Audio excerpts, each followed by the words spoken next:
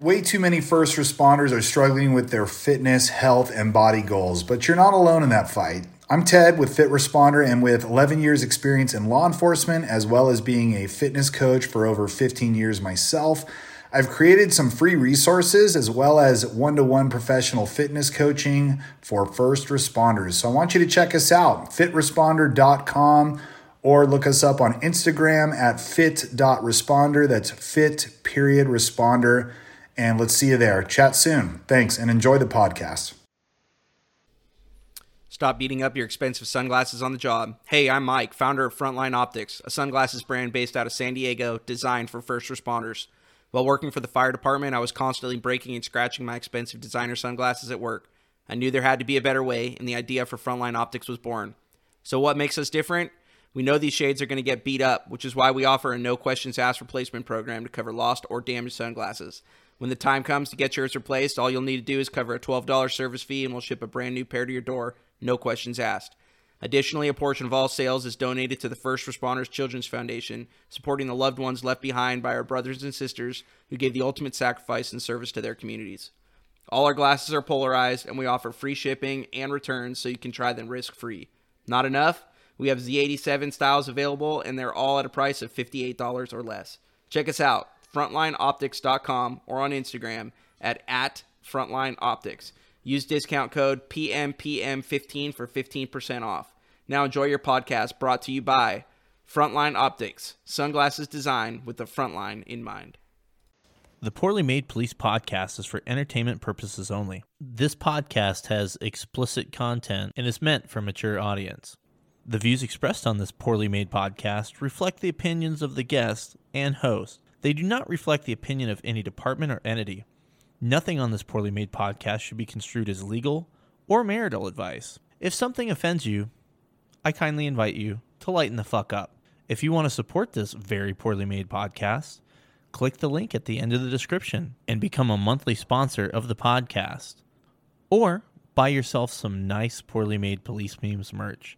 And of course, take care of the fine sponsors of this podcast. Now sit back, relax, and enjoy the orgasmic sound of a Crown Vic.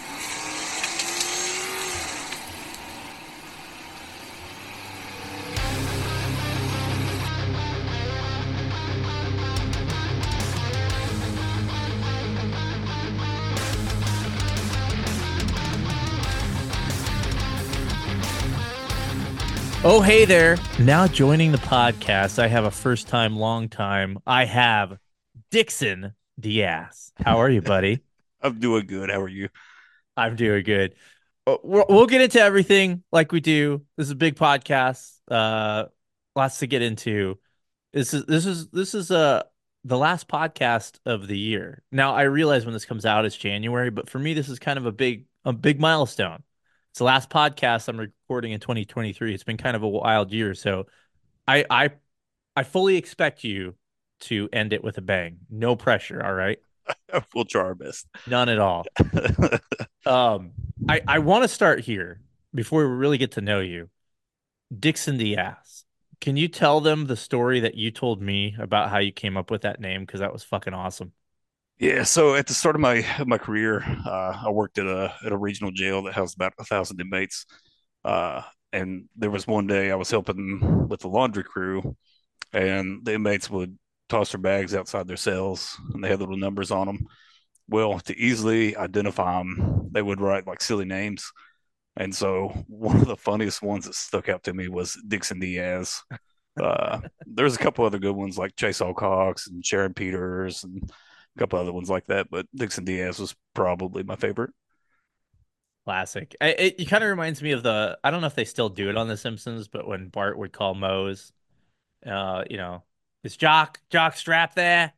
Shit like that. It just fucking cracks me up. So, Dixon, you're drinking a little bit tonight, right? What do you got on tap?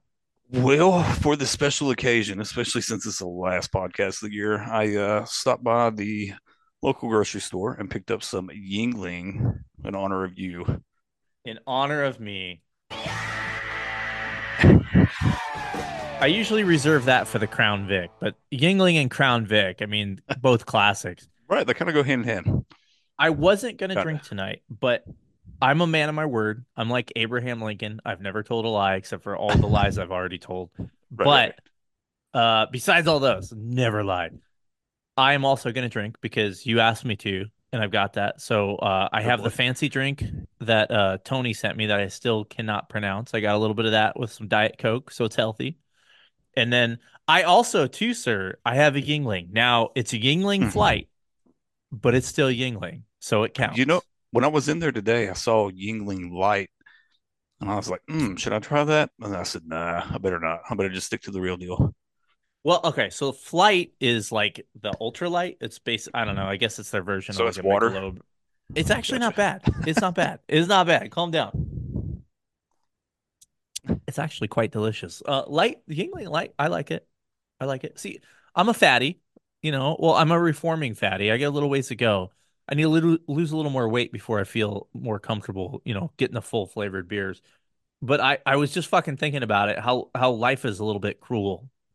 I've waited my entire adult life to live somewhere near Yingling, and now I do. I could get Yingling every fucking day if I wanted to, but I'm not a DGen anymore. I don't drink You're as fancy. much as I used to. And I go into the store and I just have to look at it. Right. No, it's very rare that we have beer in the fridge that my wife doesn't drink. So, um, with this being a special occasion, I had to go big and get the 24 pack. So then that way it'll last me the rest of the next couple weeks. I was gonna say, if you get through the 24 in the podcast, that would be pretty fucking impressive. I would be super I would be impressed by that. impressed. We would have the podcast that just dropped, where he got a little sloppy there at the end. That would Oh be me. God, that was good. I enjoyed that. That was a good time. So let's get to know you a little bit, Dixon Diaz. Yeah, sure. So I graduated college, and then my first job. This was back when cops were not retiring, weren't getting out of the job. Um, Pretty much the only place that I could find was a regional jail in the area. Um, I stayed there for about 3 years. Shortly after that, I got on with I guess, medium-sized university police department that sent me through road school. I was there for probably about 4 years before I went to a little bit bigger of a university. I worked there for about 2 years, and then my wife and I made a pretty big move um, up the state a little ways, to where I'm at a town now. I'm actually a patrol sergeant there. So for the kids out there, just to protect him a little bit, we're gonna not give away, what state he was in. But let's listen to the man's voice. We know that there's a certain part of the country. Talking to you a little bit, I picked up a little Scotchy in there. Like you kind of have you guys' voices are different, but I feel like there's some similarities in the There is no way pacing you and how picked that you up. guys talk. Yeah, Yeah, 100%. I don't know which county Scotch is in, uh, but yeah, I'm pretty close to him. Okay. Okay. Yeah. So there it is. You have a unique experience, and I want to dive into that because I talked the campus thing before.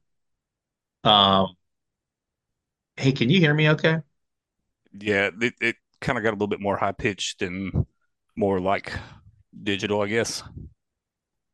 Okay, what about now? Yeah, that's better. Dude, I think my mic is dying. Oh no. Uh so the other day, I'll probably keep this in because who cares? I can do whatever I want. But so the last podcast I recorded, which was the New Year's Eve one, I kept like having to plug it in and out and all kinds of shit to get it to work. Mm. And today nothing happened. And I was like, "Oh, cool, it's working. It's Whatever, fixed. whatever. It's fixed." Apparently, it's not. So hopefully, we can get through the podcast. I still have the old mic from the first episode, so if we Oh, we please gotta don't. do that. Please don't. We'll Um, just reschedule this and I'll send you a mic. We'll make oh it happen. no, oh no. Please buy lots of stuff so I can buy a new mic. But apparently, it's working again. It must have got bumped just enough where it didn't want to work. Uh, but anyway, you you have like a unique experience with working the jail at universities and now for a city, which I is definitely something I want to dive into. Right. because I think you've probably seen some interesting things and done some interesting things in your career. But let's talk about why you got into law enforcement. Sure. So I was in high school, I guess about the time of the recession. I thought business was where I wanted to go because I wasn't that smart. And business is always easy. At least that's what I tell myself. Um, then the recession hit, and I was like, man, like there's no way I'm gonna be able to find a job, or seeing what it was doing to jobs across the country and the housing market and this and that. And I was like, man, I need to find something different. I need to find something that I think I would like more, something where I wouldn't be stuck behind a desk all day.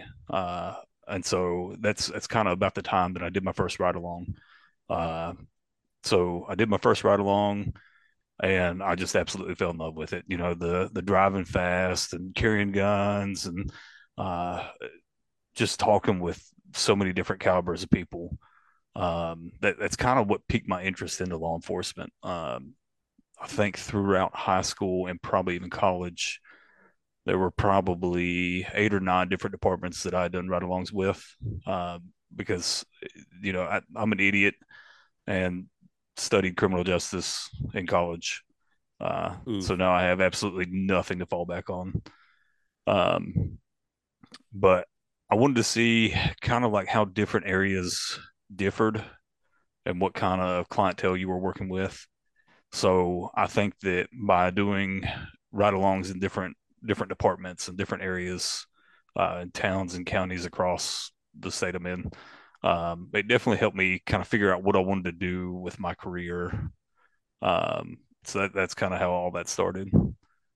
So I, I want to probably dive into everything you did, but I had a question come up on the New Year's Eve podcast, which isn't out yet, obviously. Well, it is out, but for you, it's not out, so you haven't heard it. But Womp. the guy was talking about, or he was asking rather, if there's different cultures between agencies. The way he asked was like, in the same area, is the sheriff department, are they different from the city cops? And the way I interpreted that question was like the culture. My perception is like every police department has its own culture. Now, you've worked for the jail and then 3 different police departments. What's your Right. thoughts on that? Are the cultures all different? Some of it the same? What's your take I on think that? I think it really just depends on the size of the agency. When I worked at the jail, we would run probably anywhere between 20 to 30 on a shift to cover all the pods and stuff. Um, my first road agency was like a sergeant and 2 on a shift. My second road agency was, I think, up to 9 on a shift. So what I noticed with like the jail was everybody's a buddy fucker. Um, people were out to move up in whatever way that they could, as opposed to like the smaller agencies, which is like where I'm at now, where it seems more tight knit and more like a family type aspect. I mean, you still have the high school drama, the bullshit where everybody's kind of ragging everybody. But what I noticed with my second road agency that was a little bit bigger is that within the 9-person shift, you had cliques of like 2 or 3. You had 2 or 3 people that were very close, would do stuff for one another. But if you were outside that clique, you may not get that same like, oh yeah, I got this call for you. I'll cover this or I'll cover that. I know you're busy with this many reports. Like I've got this one.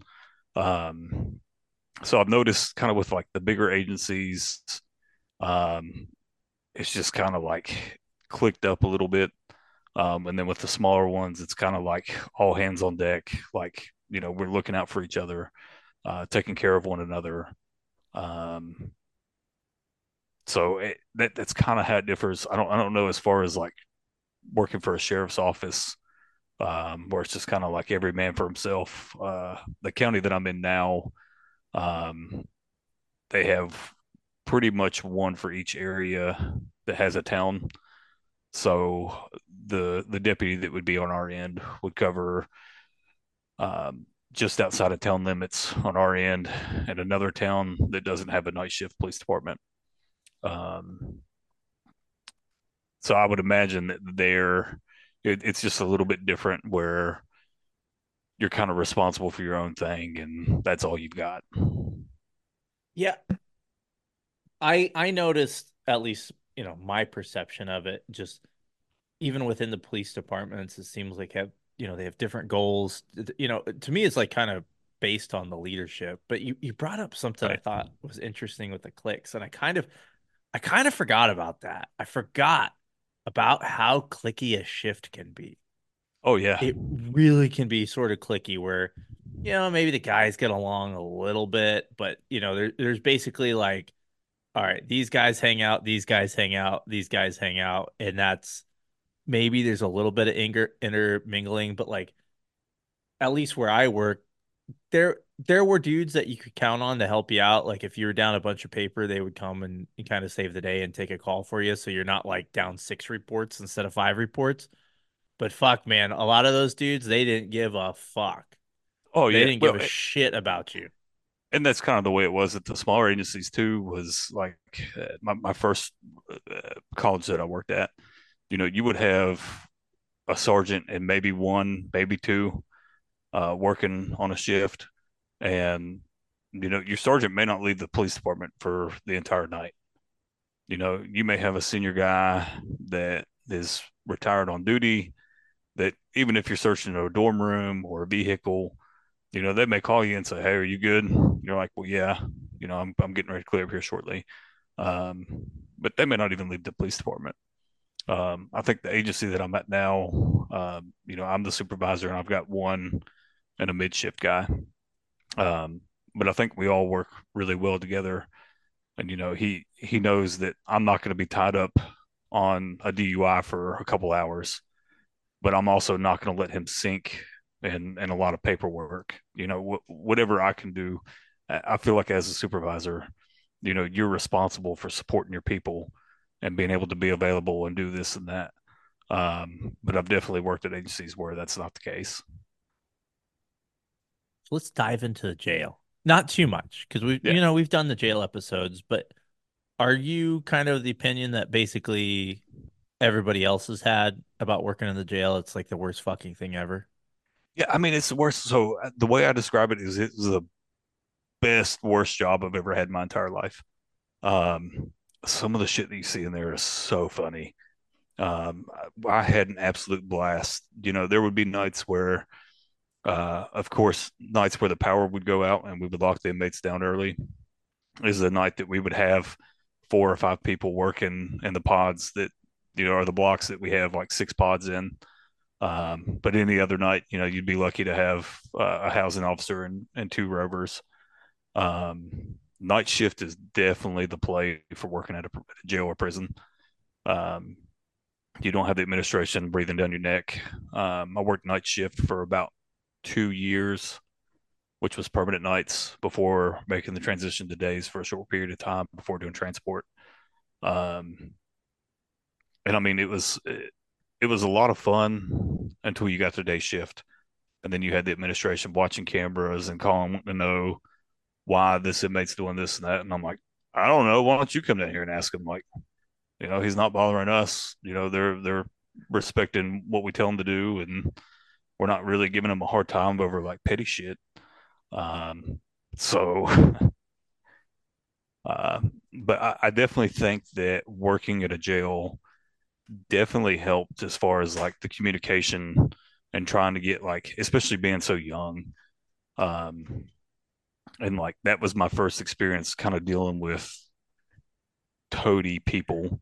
Um, and not all of them were toadies. Some of them were decent dudes that did just mess up or fell back in with the wrong crowd or started using again. But you could definitely cut up and have a good time. But they would know once they got to know you, kind of like what your boundaries were and like what to expect of you. And they would respect that for the most part. Now, to go back, because I had to Google a word you just said. Did you say toady, like the cousin of a frog? Toady. Yeah, yeah. So that's like I guess the slang word for like uh crackheads or like shitty people or Interesting. with yeah. So here, the definition on Google is a person who tries to please someone in order to gain a personal advantage. And the synonyms is crawler, lackey, and then there's apple polisher, a bootlegger. I just wanted to say bootlegger because everybody knows that's the favorite. Yeah, bootlickers. Um, Poster sniffers. well, yeah. So I suppose different things have different meanings other places. I just, y'all in certain parts of the country have your own language. So I Right. wanted to make sure I got the translation right. Yeah, Toady is like more or less that 3 a.m. Buick LeSabre driving down the road without a taillight that you just know is going to be a good one. It always amazes me when you see some of those old cars still on the road, right? You got the Oh LeSabres. What yeah, did I see the other day where I was just like one of those old Oldsmobile, the boxy ones. You know which ones I'm talking about? yeah. I can't. Uh, Is that the 88 maybe? I'm trying to think of the ah, model of it. No, the Cutlass. The yes. Cutlass. Yeah, I saw a fucking Cutlass on the road, and I was like, this thing's like a 19 like 88 Cutlass. It's fucking rusted out, but it's still fucking going, man. I There's mean, I still feel like fucking crack when and you meth in there somewhere. see, when you see the vehicles with like 15 different colors of paint, like you know it's going to be a decent one. Yeah, but it's always like user amounts. It's never Yeah. like a transportation, but or distribution or anything like that. Every once in a while you get one of those, but they're always good stops. So you said you had lots of good stories in the jail. Are there any that you can share here that won't dox you? Trying to think. I mean, a lot of it was just silly shit. You would have the inmates, like especially in the open dorms, they would take soap bars, like bars of soap, and wax down the stairs, and then get in their property boxes and ride down and see how far they could go and who could get the Are furthest. you fucking kidding me? That's No, awesome. I'm serious. Yeah.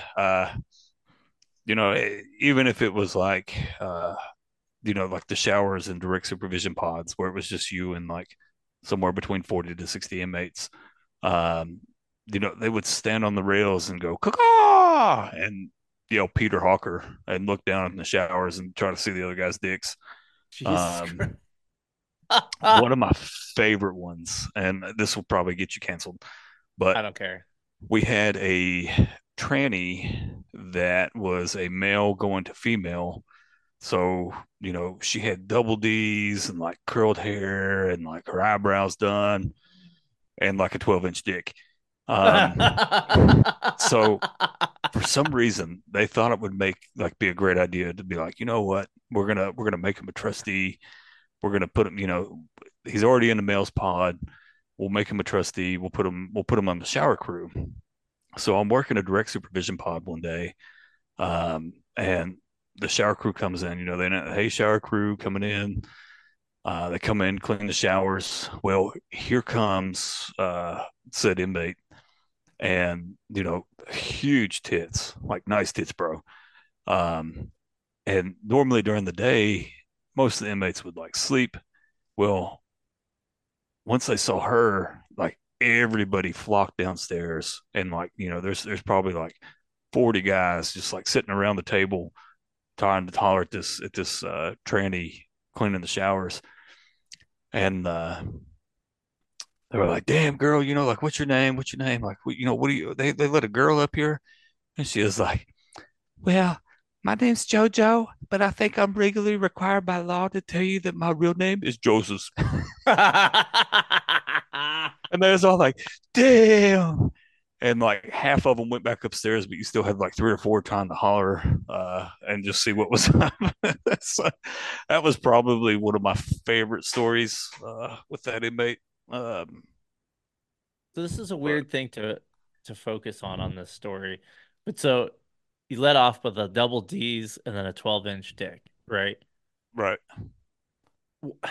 Not every like that, I feel like that's a waste, right? Like not everyone's born gifted like that, and you're gonna chop that fucking hammered off. What the hell's wrong with you, man? oh, okay. So there's a lot of waste in there.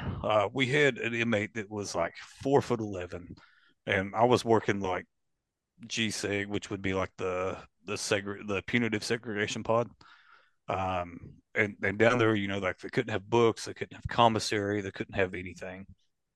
They would get their 3 meals a day, and the only thing that they could do was make phone calls in their hour out, walk around the gym, and take a shower.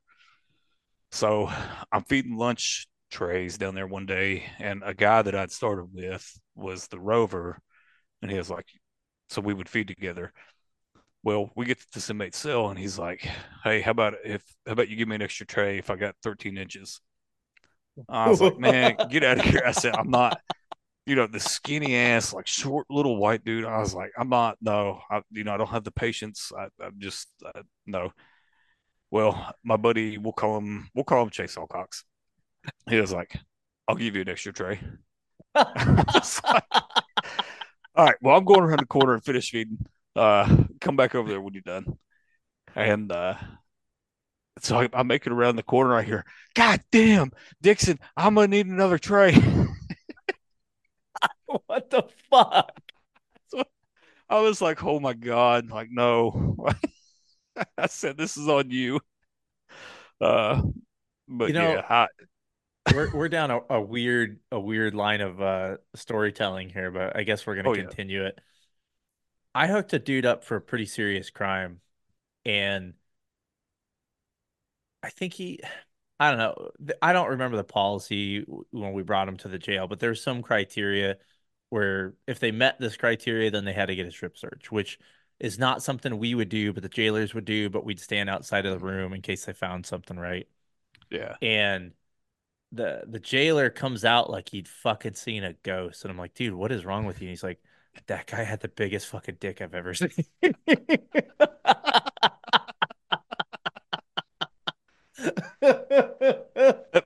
That reminds me, there was the U.S. Marshals had brought a guy in one time, and like as a young kid, like this is my first big job, and like I finally made it into booking, where we're like fighting pretty regularly with the drunk people coming in, and the marshals bring this guy in, and they're like in blue jeans and cowboy boots and like a t-shirt and like their plate carrier with all the AR mags and everything, and they bring in this big jack dude.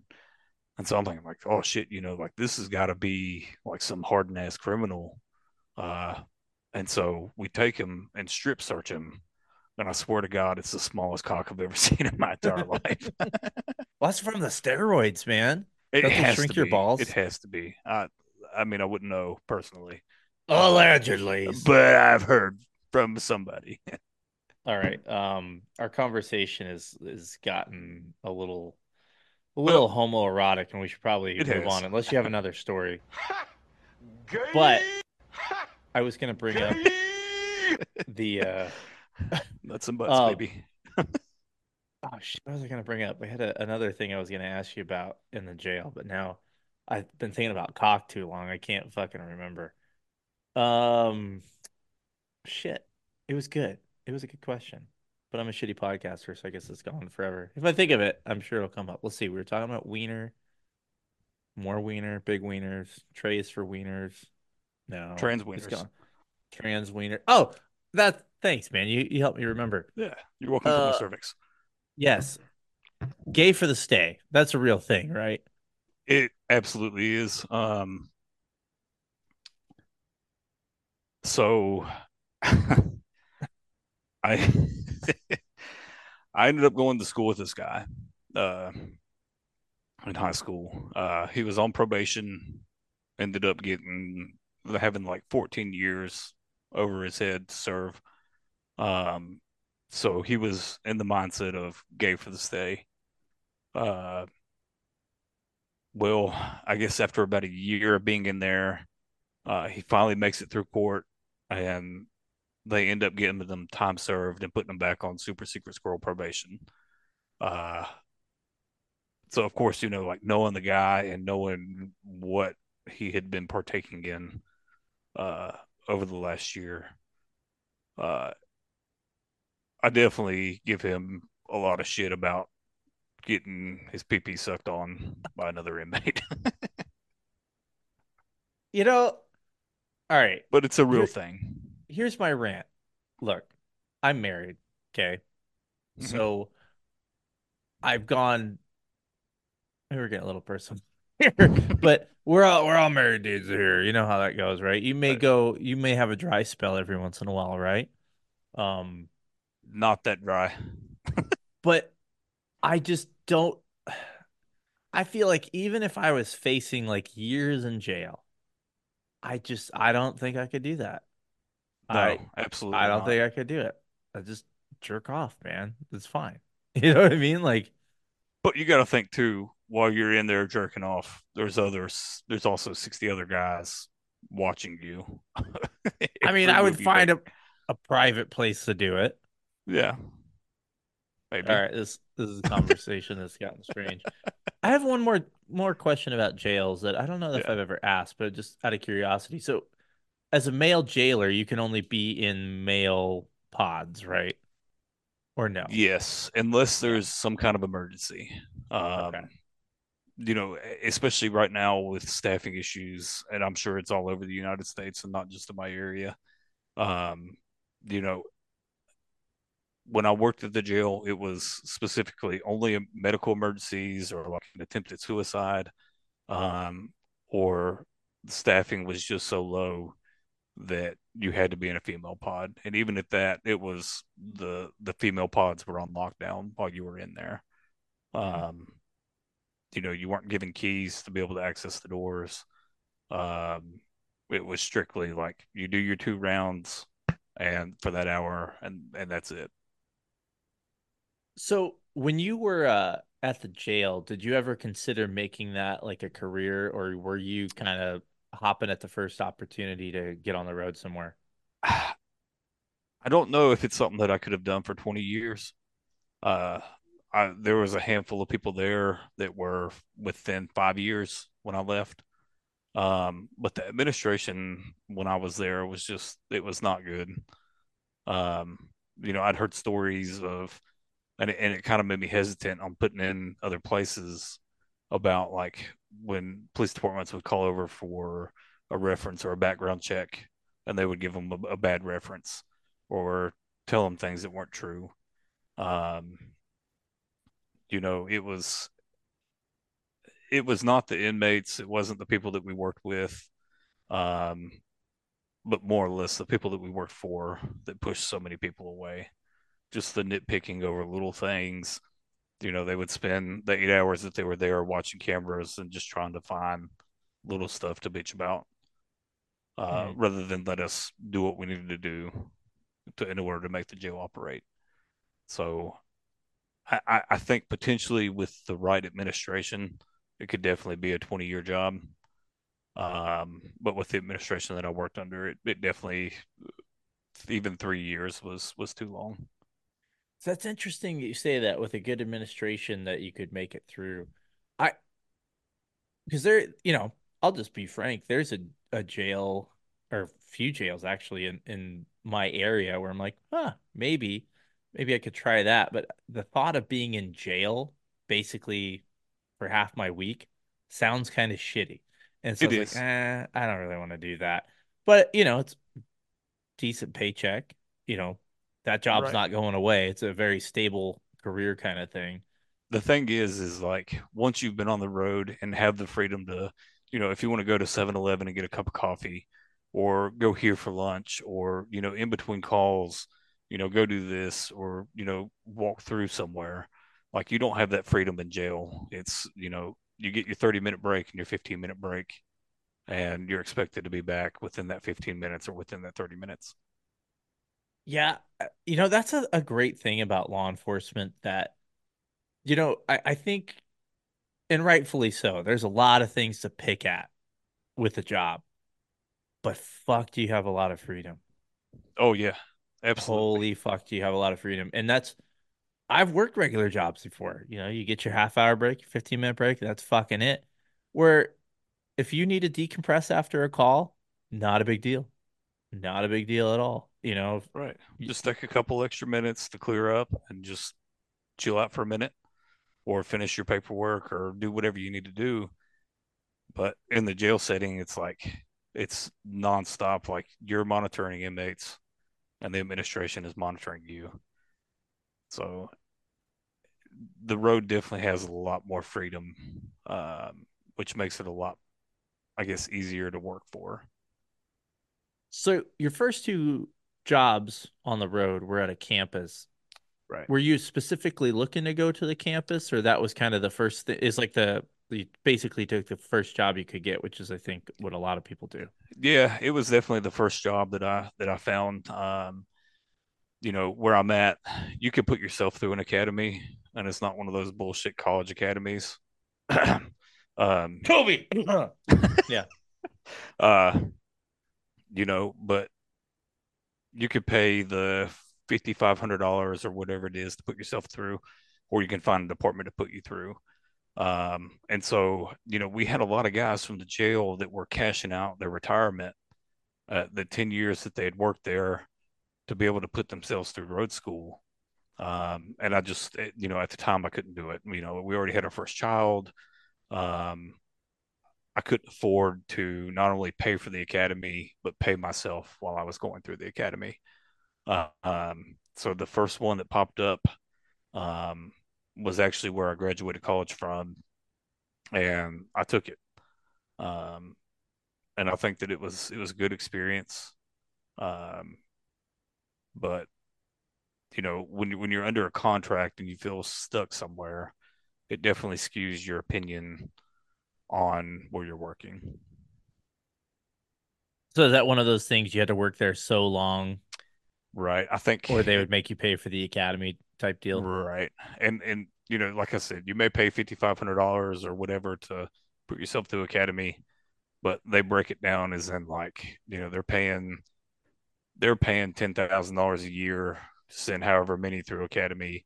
And then you got uniform expenses, vehicle expenses, ammo while you're in the academy, this and that. So, what could have potentially been a $5,500 and whatever I could pay myself versus the $25,000 is what I think it ended up being. So over the 2 years, if I was to leave after the first year, then I would owe half of that. They would kind of prorate it based off of your service time. I actually, I don't know about you. You may have a different opinion. I don't have a big problem with departments doing that. No, I mean I don't either. I think that especially where I stayed a couple of years after my contract had ended, um, and especially seeing the turnover that happened just while I was there during my 4 years. Um, like I understand from the police department's perspective of like why they make people sign contracts. But I think 2 years was probably a good time. It gives you enough time to kind of learn the basics and like feel comfortable answering some calls. Um, but I think now they've moved to like 3-year contracts, just about anywhere around my area. I don't know if you remember this or if it was like this in your part of the country, but when I first, became old enough to be a cop, not when I started working, but before, I kind of look around and say, all right, well, who's hiring? And a lot of agencies would say, hey, we're hiring, but for certified only. You got to be Yes. certified or we don't want to fucking have anything to do with you. And it was like a unicorn if you could find an agency that would take, you know, brand new people.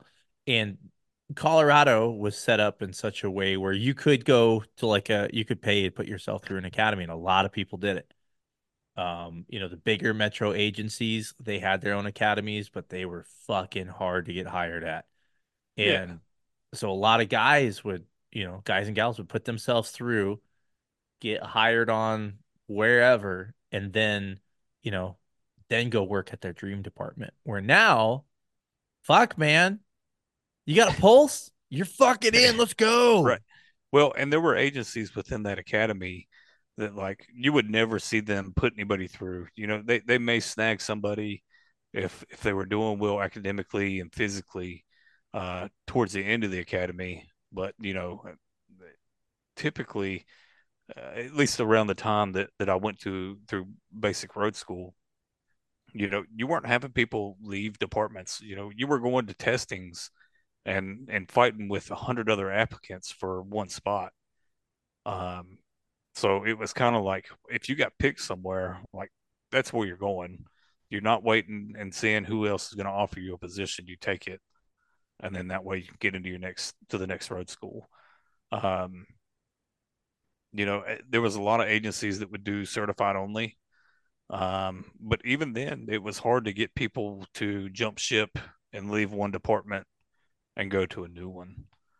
But it seems like now anymore, there's less and less uh, people putting themselves through, and a lot more agencies that would never send anybody through putting officers through just Oh because they yeah. need to fill positions. Oh yeah, I've seen a lot of that. Which, we're like sounding like boomers, like, oh, back in my day, Back in we my had day. to go to the academy and it was uphill both ways in the snow and all that shit. But, if you're a young guy now or young gal or old guy or old gal that are kind of thinking about getting in, this may be a good time for you. Oh, absolutely. And I mean, it's like I've heard before you say on your podcast, it's a ticket to the greatest show on earth. It really is. You're going to have great days and you're going to have bad days. You're going to have days where you feel like I'm not meant for this. And then you're going to have that one day that happens so randomly that's like, this is why I do it. And those days that happen few and far between are the reason that why you're going to stay. all right, we're going to take a quick break and we'll be right back to the podcast. Oh, hey there. It's me. I just want to let you guys know about something. On my link tree, I have links to all your favorite poorly made things. I'm going to have a link specifically to the coins and patches with Ghost Patch, my merch with Spring, and a couple other things. We're going to have Fit Responder on there. We're going to have Officer Privacy on there. And of course, we're going to have RTI training. If you're going to go sign up for class through RTI training, use the link in my link tree, and it helps me out a little bit, and they know that I sent you. Check out my link tree for all things poorly made. I'll be updating it as new things come up. Going forward, the link should be on the description of every podcast. And of course, find it on my profile on Facebook and Instagram under Poorly Made Police Memes. Now, back to the podcast. All right, so after the jail, you go to the campus. Tell us about an average day for a cop on an American college campus. Sure. So, uh, I guess depending on if you're on day shift or night shift, if you're on day shift, you're generally not going to have a whole lot in the mornings. That would be the time that I would normally run traffic. You may have a couple calls for service. Um, Generally, if you had a call for service, it was a nothing burger. Um, you may take that time to do like foot patrols. One thing that colleges are huge on is walking through academic and residential buildings. Um, so typically, when I was on day shift, because we rotated every couple months on days and nights, I would take the mornings to walk through whatever buildings I needed to walk through. Um, and then generally, you might make it to lunch and make it through an actual lunch without being interrupted. Um, and then typically starting around 1 or 2 o'clock is when you would start getting more and more calls for service as classes let out. Um, you would have, at least at both campuses that I worked at, we would have a bank escort. At my bigger school, that started typically about 9 o'clock, and that was a 9 to 12 or 1 o'clock type deal, um, where you're going to, anywhere between 9 and maybe 16 different buildings, and just picking up money, which personally I don't think that we should be doing anyway. No, I don't. Um, I'm like kind of like, ooh, that yeah, sounds like a bad idea.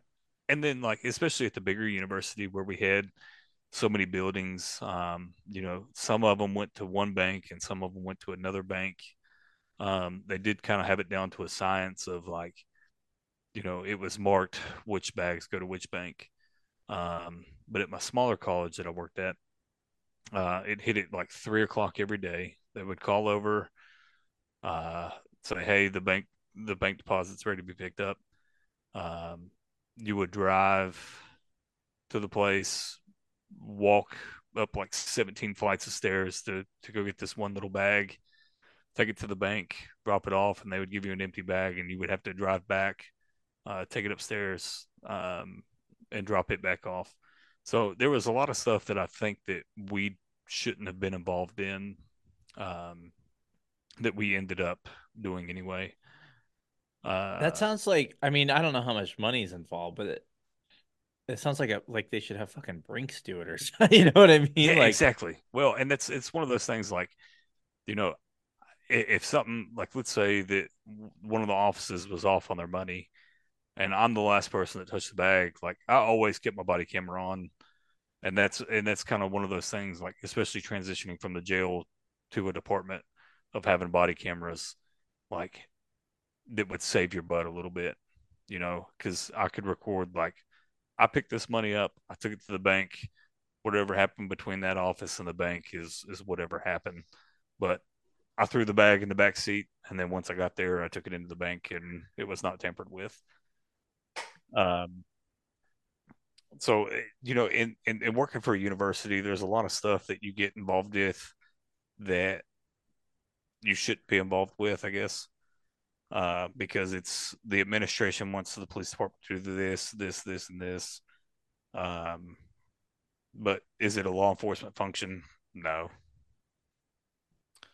I've always Um, got the sense that, and I'm not saying this to be like disparaging or anything, but like these campus police departments have a lot of administrative and like security guard type roles to right. fill, you know? Yeah. And I think that was a huge difference between like the smaller campus and the bigger campus. At the smaller campus, we did a lot more security functions, such as like locking doors or opening up doors, um, and doing parking stuff, as opposed to like the bigger campus where we had security for opening doors and shutting doors. We had parking services that would take care of literally everything parking, to where we wouldn't really have to worry about writing parking tickets. Um, so that helped out quite a bit. Uh, but again, it's not like I expected the smaller department to have all the different resources and stuff as the bigger department. I think as a cop, I'll equate that to like a small town. You just get kind of handed stuff that they don't really have anybody else to do. Or they're like, well, he's the cop, he can do it. That somehow fits in Right. his role. Like I remember my dad worked at a place where he had to go lock the city park every night or something like that. That was part of his thing. Because who else is gonna do it? There's no, I mean, they're like, oh well, the cops working, Why he not could the fucking cops? go, Yeah. you know. I'm like thinking of this bank thing. And I'm like, what if you get a fucking like hot call or something? You got a bunch of fucking money in your back seat, or it just I feel like there's a million things that could go wrong with that. I mean, fuck, if it's down to such a routine, who's to say people aren't watching you, to knock you off and grab a couple bucks. Right. And I mean, that's the thing. Like, and that's the thing about cops in general, is we're going to find the easiest way to do stuff. So as long as we didn't have change, I was driving through that window and handing it to the teller through the window as often as I could. When parking services would go and collect change from the meters, like you're carrying a 70-pound bag full of coins that you have to take into the bank. And like it's such a pain in the ass. But I mean, there would be times where, you might get a hot call, um, some type of like domestic situation, or, the smaller agency was kind of in a rougher part of the area. So, it wasn't uncommon to have shots fired, right off campus. Um, so, you may end up being halfway through your bank escort and getting called away to do something else. And then you're sitting here thinking, like, how much cash or how much money in checks is sitting in my backseat right now? Um, and so or like, do I finish the bank escort before I go do this in case, they wonder if money is missing or what.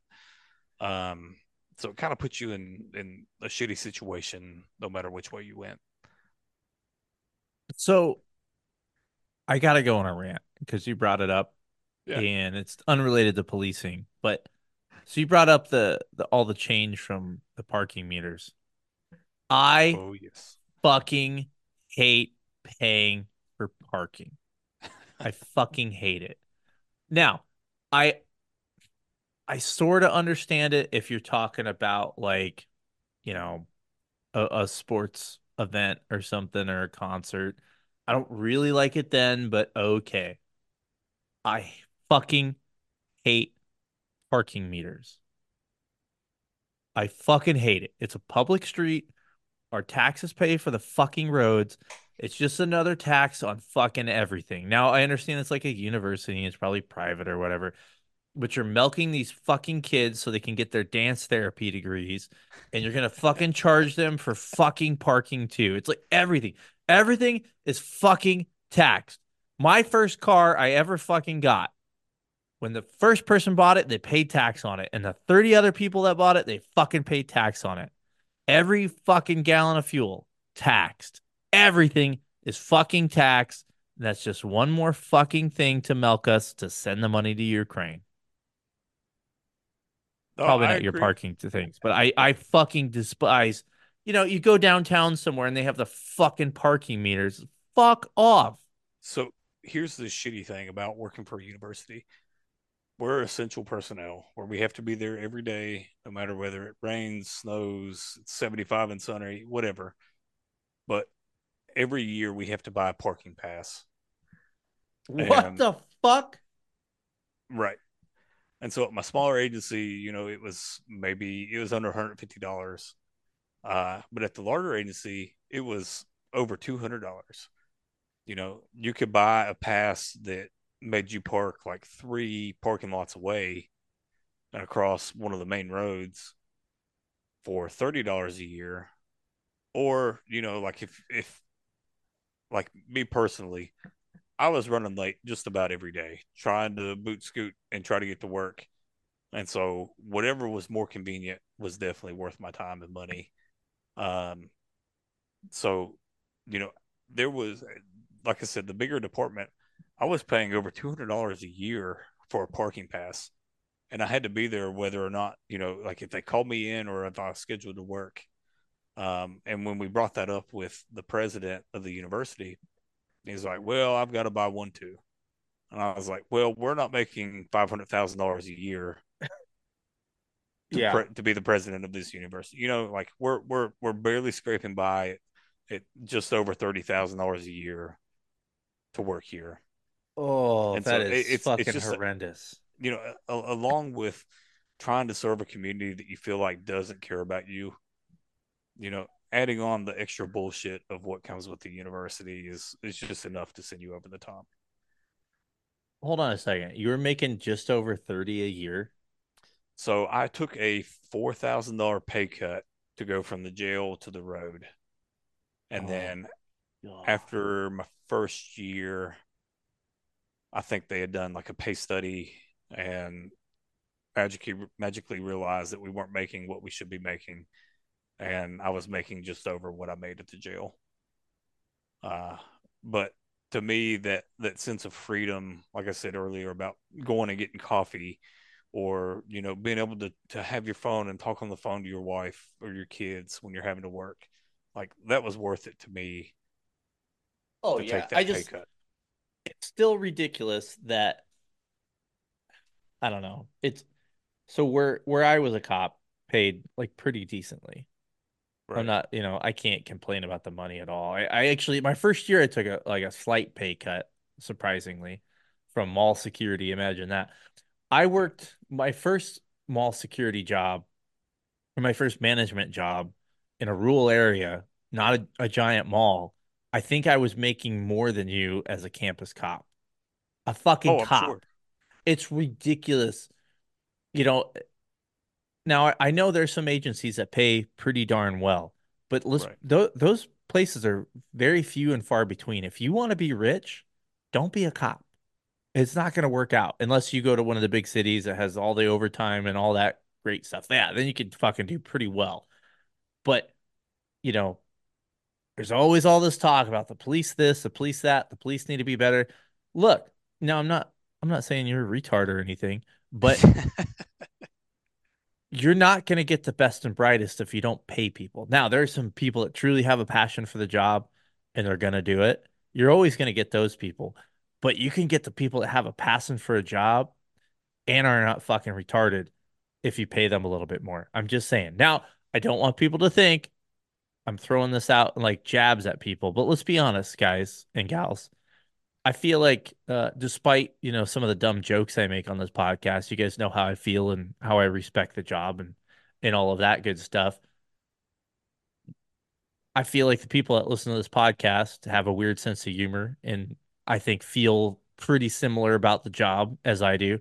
How many conversations have we talked and discussed shitty coworkers? There's been a lot.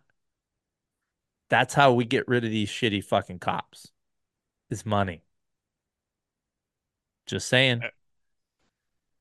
And I mean, that's it. Like, working for the smaller campus agency, you know, they would hire people, and even day one, we're like, oof, they're not meant for this line of work. And I mean, granted, the first agency that I was at was a little rougher than the bigger school that I was at. Um, but they would hire people with not only no job experience, but no life experience either. And I think that having the life experience plays just as much of a part as like having a degree or having worked somewhere for a couple years. Um, but when you're hiring somebody that this is their first big boy or big girl job, you know, you you can't expect for them to come out of the academy and be great cops without knowing how to talk to people or without No. having dealing with their own situations in their own lives.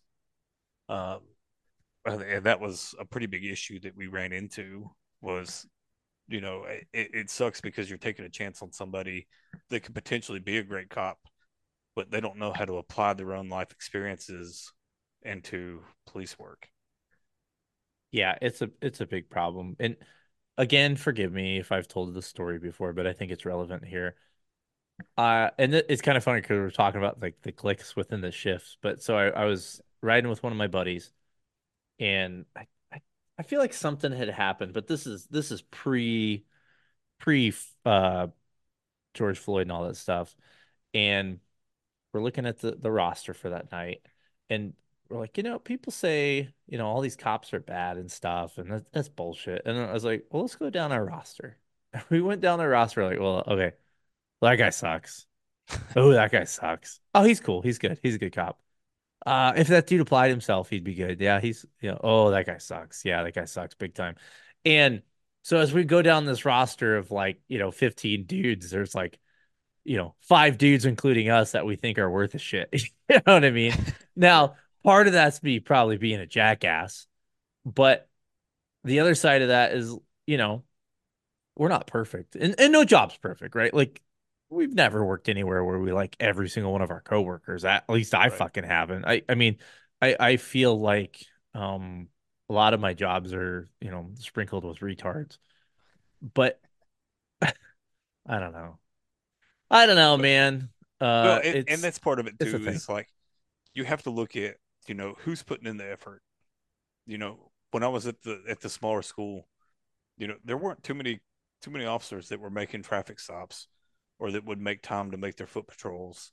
It was like, this is easy money. I know what they expect of me, and I could do the bare minimum and get away with it. But if you had somebody that really wanted to be there and really wanted to be a change and enforce the law and do this and that, like, they were one of the good guys. I'm not saying that the other people weren't good cops, but I think that working for a university and depending on what the school administration wants and what the police chief wants and what they're willing to let go and let you get away with, Like you have to hold your people accountable. Even if they're doing everything right and not being a bad cop, you know, you're still expected to enforce the law and do cop shit. But I think it got to the point, especially after Ferguson, where you know cops weren't wanting to do cop shit. They were wanting to sit there and they don't want to be the next lawsuit. They don't want to be the next person on CNN. Um, but when you had a cop that would want to stop cars or investigate stuff or do foot patrols during shitty hours of the night, like those are the people that you want on your team or on your shift. It's not the ones that are going to sit there with their vest off chilling while everybody else is doing all the work. And this is probably a terrible analogy, but I'm the king of those. You look at like what happened after Ferguson and then, George Floyd and all that stuff, and people didn't want to be the next lawsuit, right? Right. And it's like, you got a quarterback and the offensive line sucks. Quarterback is gonna fucking get rid of that fucking ball way quicker than they should, or do some goofy ass shit because they're afraid of getting hit. And that, you have a lot of cops that are, reactive instead of proactive Right. because of all this. And now people are like, they wonder why, right? They wonder why well, this is why, because people are like, I mean, like, I get it, like I got a wife and kids, and it's like, well, I like my house, I like our stuff, I'd like, I'd like to not live in a jail. I'd like to not be gay for the stay. I'd like to not have like my entertainment be like looking at dongs. Right. I like my life, and so I think a lot of guys were like, no, ain't fuck it anywhere more. You don't want us to be cops, then you go fuck yourself. We're not going to be cops. But I don't know.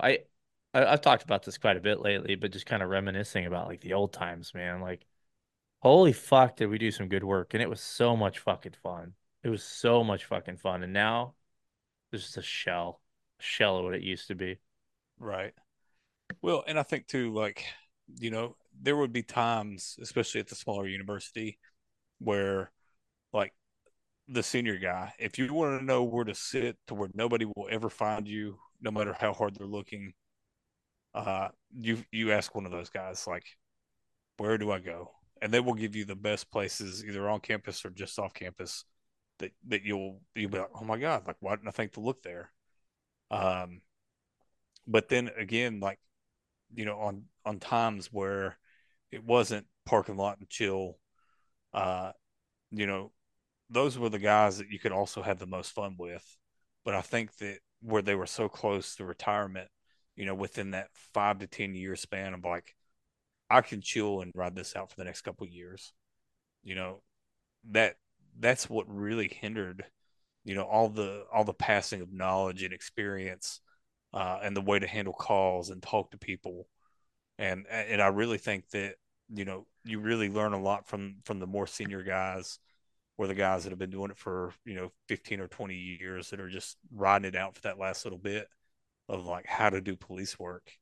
And especially during Bologna, you know they've kind of forgot their ways.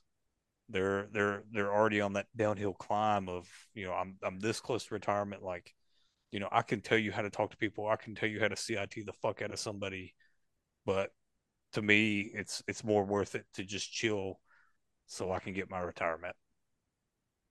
And I Yeah. think that hurt a lot of newer cops. Oh yeah. We talked about it on a recent prior podcast, which is kind of like the lost generation, man. And there's things that were learned that aren't being passed down, like they used to. Like I remember seeing a thing even as like a 7, 8 year cop where one of the senior dudes, you know, pull his cigarette out of his war bag. He didn't smoke, but he had a fucking pack of smokes, for certain situations where he could, give somebody a cigarette, have him, calm him down, shit like Right. that. A lot, that's not fucking anything you'd learn in the academy.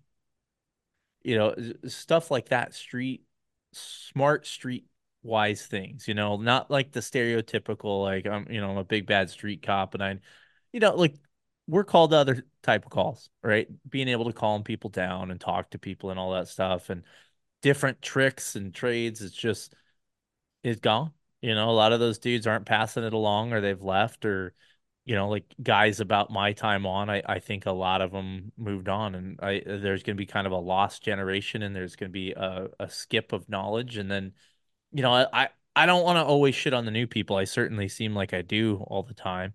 I know, I've talked to a few on this podcast I think highly of. And like we had that young kid down from Florida that like started like a Yeah, young dude. I think it was like the yeah, first dude, like I think he was basically a teenager still. That dude had a good fucking head on his shoulders, and I think is probably a great fucking cop. Um, but then you have some kids that aren't, man, that just aren't ready, man, aren't mature enough, and we're kind of throwing them to the wolves.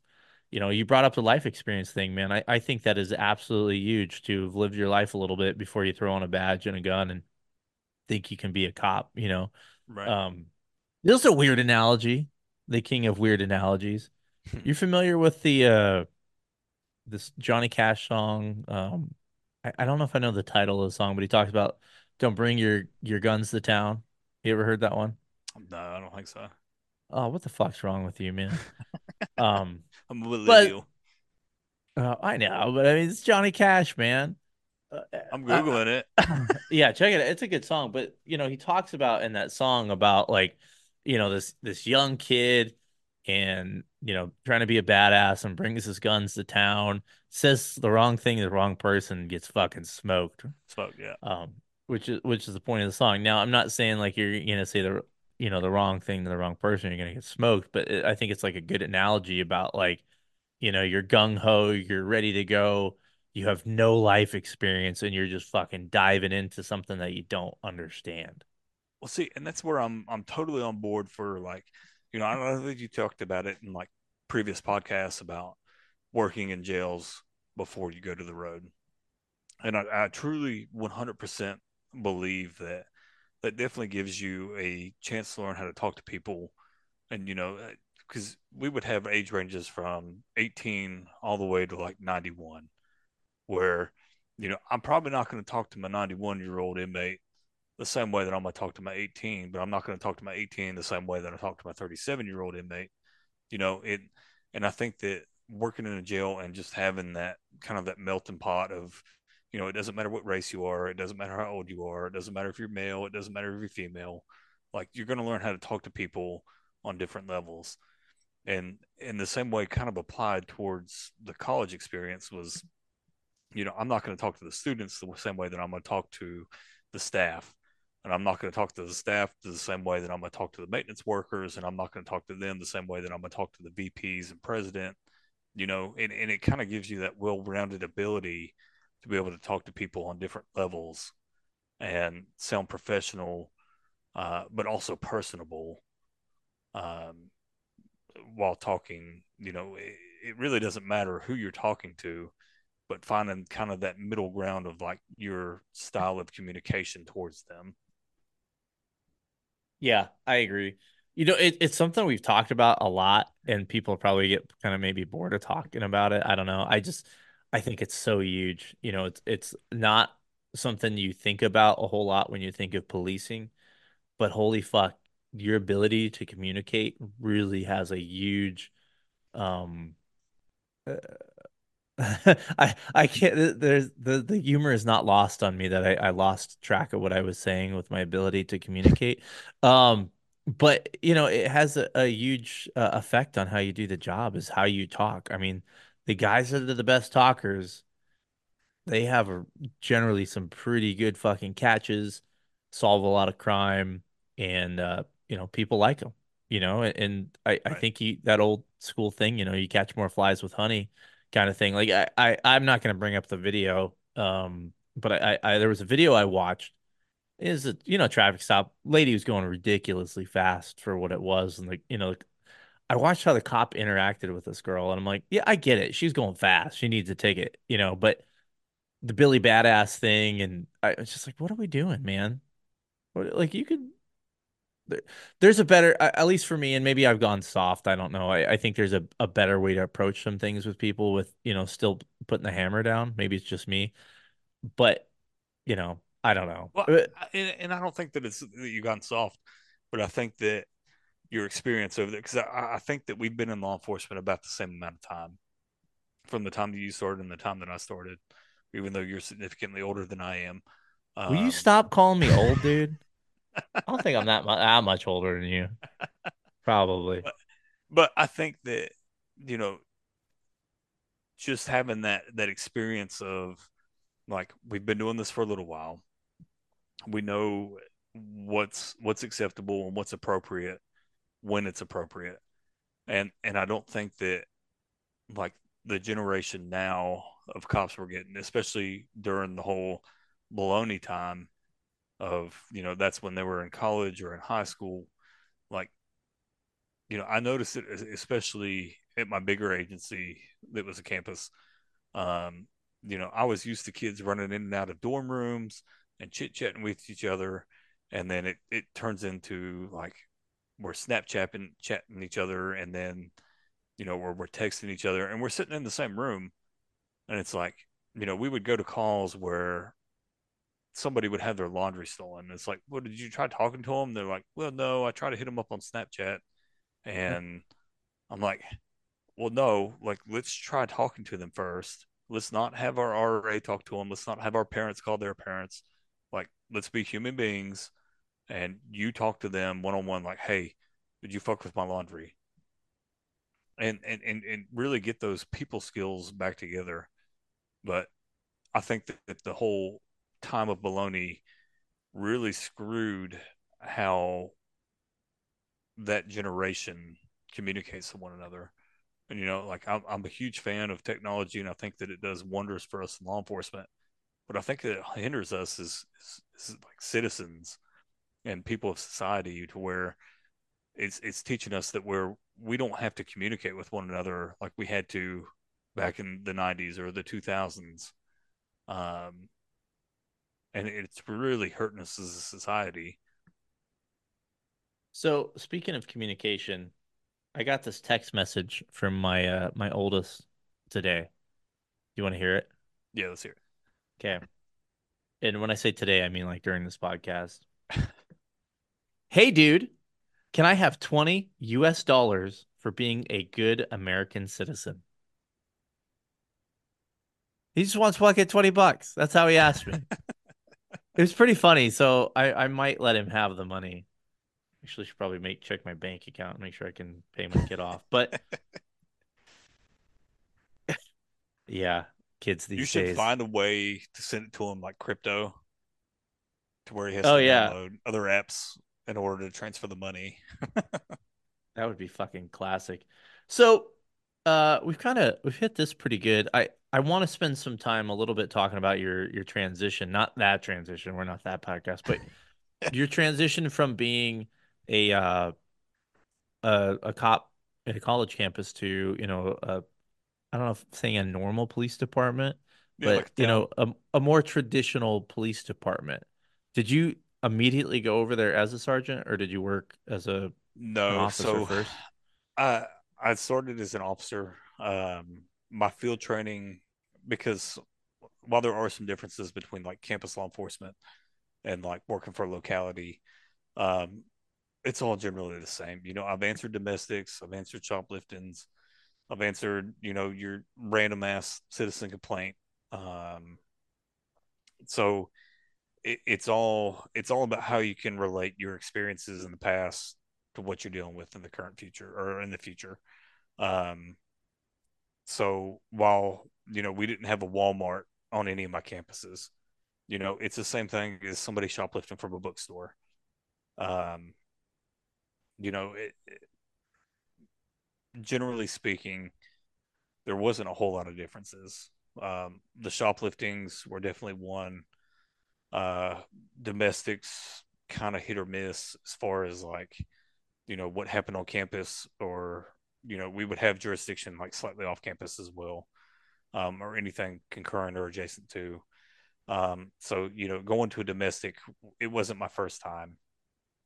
Um, DUIs, same way. So there really wasn't a whole lot of difference, but it's all about how you were able to tie your previous experience into your current experience. Um, for me, going from the smaller university to the bigger university was a huge step, but going from the bigger university to a town really wasn't that much of a difference at all. Um, I was on a kind of like a mid shift when I first got to the town, and so it was like the busy time of the end of the days and the beginning of the nights.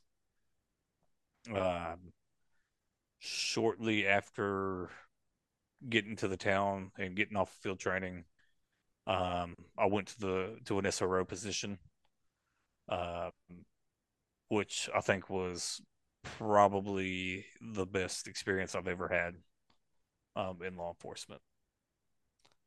We're gonna Um, have to dive into that, but go on. yeah, sure. Uh, and so while I was in the schools, we had a supervisor, a sergeant position come open, and I applied for it. At this point, I've had close to 10 years of law enforcement, whether it be in the jail or on the road at a campus experience. So I pretty much just put in for it, expecting them to tell me no and give me another letter that I can add to my no file. Um, and then somehow got it. Nice. Uh, in that transition from switching to a town to an SRO and then to a supervisor, um, I really don't think it was that huge of a transition. I think a lot of it just kind of depends on like, you know, what your thought process is on stuff. And I think that the campus kind of helped me on that because it's like, what's a big deal and what's a little deal. It's a lot of that same stuff I was dealing with in the school with kids, um, and explaining to them like, like, is this a big deal or is it a little deal? Just kind of having that common sense approach to it. So you said that that was the best thing for your career, or maybe I misquoted you already. That was 30 seconds ago. But uh, tell us about your SRO experience and why you liked it so much. Yeah, so doing the SRO thing, um, you know, I I feel like before I went to that, I was kind of at the verge of like I'm burnt out, and while the new change was a good change, and I was enjoying what I was doing, like I mentioned before, those days of like, man, I really made a positive impact. I changed somebody's life for the good. Um, you know, Today was a really good day. Those days came kind of far and few between. But when I got to the school, and especially dealing with younger kids, it was like you were getting more of those instant gratification days where like, I made a change in this kid's life. What I did today, no matter how minuscule, made a change on one of the kids. Um, so it was more rewarding, I think, than being on the road and dealing with Methany for the 17th time within the week. Uh, Seeing the different behaviors change because they want to listen to you because you're the SRO. They want to listen to you because you're a good role model. They want to listen to you because you've taken time to get to know them personally. And like, I would say probably 95% of the kids at the school, I got to know their names and at least something about them. Um, and so I was a positive influence. You could see a change in behaviors between the kids. Um, you would have family members or even people in the community, like you would be at Walmart and they're like, "Hey, are you Officer so and so?" And they're like, "Well, yeah." Like, I have no Are idea who you you are. Officer Dixon the ass? Yeah, are you Officer Dixon Diaz? And Yeah. I'm like, "Yeah, that's me." Like, and they're like, "Oh my God, my kid talks about you all the time." I had a family that my mom and dad that I had arrested for felony child neglect on like five different counts, and they're like, when I arrested them, they said thank you. Like my kids talk about you all the time. Like you have been such a good influence, and I'm like, that's really hard to hear when I'm getting ready to take you to jail, you know. But it's also one of those things where it's like you see the impact that you're making, whether you know it or not, because you think you're just playing and doing fun stuff. But what it does for the kids at that time is it's so much more than just playing dodgeball or eating lunch or pulling a kid to do something around the school with you. It seems so minuscule to you, but it means so much to them. And so I think that like that was very rewarding for your heart and soul, and kind of give you that life back and like this is why I'm doing this. Man, I don't know how we talked about fucking chicks with dicks, and then we had this like heartfelt conversation about like kids. Um, that's cool, man. I like that. Uh, you said it pretty eloquently. Um, but you brought up like the whole methany thing. And while we're giving advice to young cops, which we shouldn't do, you know, more often than not, your frequent flyers, victim today, suspect tomorrow. Right. Those calls where you actually help somebody, and maybe I'm just being a jaded piece of shit, but those calls those calls are so infrequent and so far and in between. A lot of the calls are just dealing with the same assholes over and over again. They throw out some stat about like, you deal with, 10% of the population 90% of the time or something, whatever it is, right? I don't know exactly what it is, but it's true. The fake stat, or not the fake stat, but the stat I can't quote. It's true. You do like you see a lot of the same people over and over again. Even in the area I worked, that was pretty decently sized. I dealt with a lot of the same people frequently, or I was like, oh, I remember this name because my buddy dealt with you 2 weeks ago. It's a lot of the same people are causing problems, and sometimes you can have an influence on those people. Sometimes, but it's pretty tough. Yeah. And so that's I guess just a little thing for, people thinking about, getting into the job is yes, it is rewarding sometimes. The best is like when you think as a new guy, you help somebody and, hopefully made them turn the corner. And then when you have to arrest them in a week and you're like, oh, that was a lesson. Damn.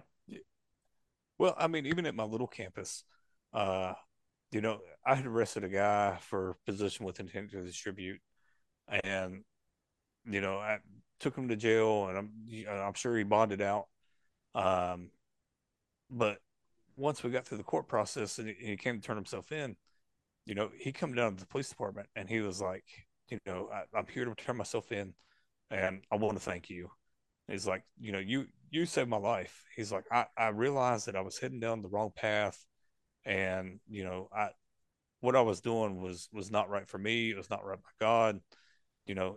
And I was like, who the hell are you? The same guy that I was dealing with, just a couple months ago. Like, you're not him. And even after he got out of jail, because I don't think he got that much time. Like he would go out of his way to come up to me and be like, "Hey, do you remember me?" I'm like, "Well, yeah, I remember you." And he's like, "Well, just to let you know, like I'm going to community college now, like I'm doing good for myself, like, and I appreciate you arresting me that day. I appreciate you, uh, you know, getting charges on me." And I'm like, "What the fuck?" Like, I never expected any of that, but it was definitely goes to show like that was one of those days where like you made a difference on somebody's life, and they were able to realize like what you were doing in that time was something to benefit them and not just to hit him with another charge. Like, I think he was ready for a change, and I think that that's all it took was to push him to like the point of like, oh crap, like I shouldn't be doing this.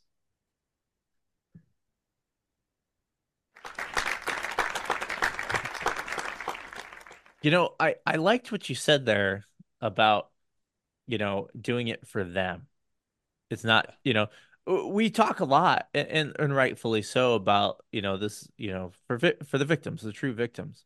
Well, sometimes sometimes these crimes are quote unquote victimless, and let's be honest, there's some times where a burglar is a good example, right? Like dumb kid breaking into houses, maybe getting caught. They're like, all right, this is dumb, because here's the thing, they're probably just gonna get their pee slapped. Oh, The way the absolutely. system is right now. Like a kid burglarizing houses, nothing drove me nuts. Then we'd have these fucking string of burglaries. Detectives would do an awesome job fucking figuring out who they were, put a case on them, and the kids, nothing happened to the kids. Um, but let's be honest, you break into the wrong house, you're not coming out. Right. You are not fucking coming out. And I think that's something where, if you look at it from the aspect of like, well, hopefully I'm helping this young person not be unalive and make better life choices. A lot of what we do is kind of how you interpret it and what you make of it. And don't get me wrong, I've been very shitty and jaded and looked at things all the wrong way for portions of my career for sure. But, you know, a positive mental attitude is something I heard in the academy from one of the instructors that I fucking hated. But he was right. He was right because having a positive attitude about things, and that old Obi-Wan Kenobi quote, well, from a certain point of view, the way you look at things determines a lot of how well things are going to go for you. You could look at it as like, oh, this is fucking stupid, or hey, you know what, this is going to help somebody. It's all about how you look at it. Right. Well, and I think too, like with so much negativity in law enforcement, like you have to have a positive attitude, and what you do in that moment, like that's the only thing that you can control. You don't know, you can't determine what the outcome of is, like what the outcome is going to be in court. You can't determine how much time they get or whether they get super secret squirrel probation. You can only do what you can do in that moment, and the rest is up to either your offender, or it's up to the courts, or it's up to the Commonwealth, or whoever it may be. And so and that's one thing that I try to emphasize, especially now as a supervisor, is like you control what you control, and that's it. you know if you get the DUI driver off the road for that night and he gets dismissed or pled down to reckless driving, then so be it. It's not that big of a deal. But what the big deal is what action you took in that moment. And I know I've told this one, but I think it relates to this. A supervisor that I really liked, he was real big on, control what you can control, like what we're talking about. But think about like your circle of influence, right? Like we're talking about like a little ways back here, we're talking about the young guys not having, the senior guys to look up to and to get, information from. But the way you conduct yourself, people are watching, right? And that could be anybody. But for this circumstance, we're gonna or for this example, we're gonna we're gonna talk about other cops. The young guys are gonna say, "Hey, this dude, like he fucking goes, puts his head down, fucking works hard. He does a good job. He helps us out with paper. He does all these good things." Now, potentially they could take advantage of that and be like, "Well, I'm gonna have him write this report for me." Mm-hmm. Or maybe they're like, "Hey, that's cool. I'm gonna do that for people if they need help." We don't everybody doesn't have to like scream from the rooftop tops about how to do things like I do, which take everything I say with a grain of salt because I'm a fucking dumbass. But if you don't want to be like an outspoken leader, lead by example. Like I know I'm gonna mispronounce this word, but cliche. Um, No, you did good. I did it. Thank God. Um, Thank I God it did wasn't it, the word everybody. other. Other. That's a hard one for me still. I have to like stop before I say other. Oh, there it was. Dropped an otter bomb. Um, by the way, unrelated. You poor soul. I said he was a first time, long time. He'd been listening. You said since day one, huh? since day one. Yep. Fuck So you, there was man. That's plenty of so bad. otters everywhere. Yeah, lots of ums. I was editing. I didn't really edit the New Year's Eve one, and I drank a little bit. There was the monster came out big time on that one. That's a hard time. That was a hard one to fight too. Um, um, but I About made kind of me getting spit my back to yingling out.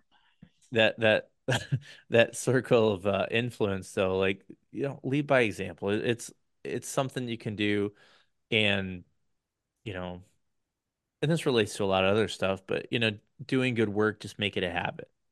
Right. Don't fucking cut corners, all that stuff.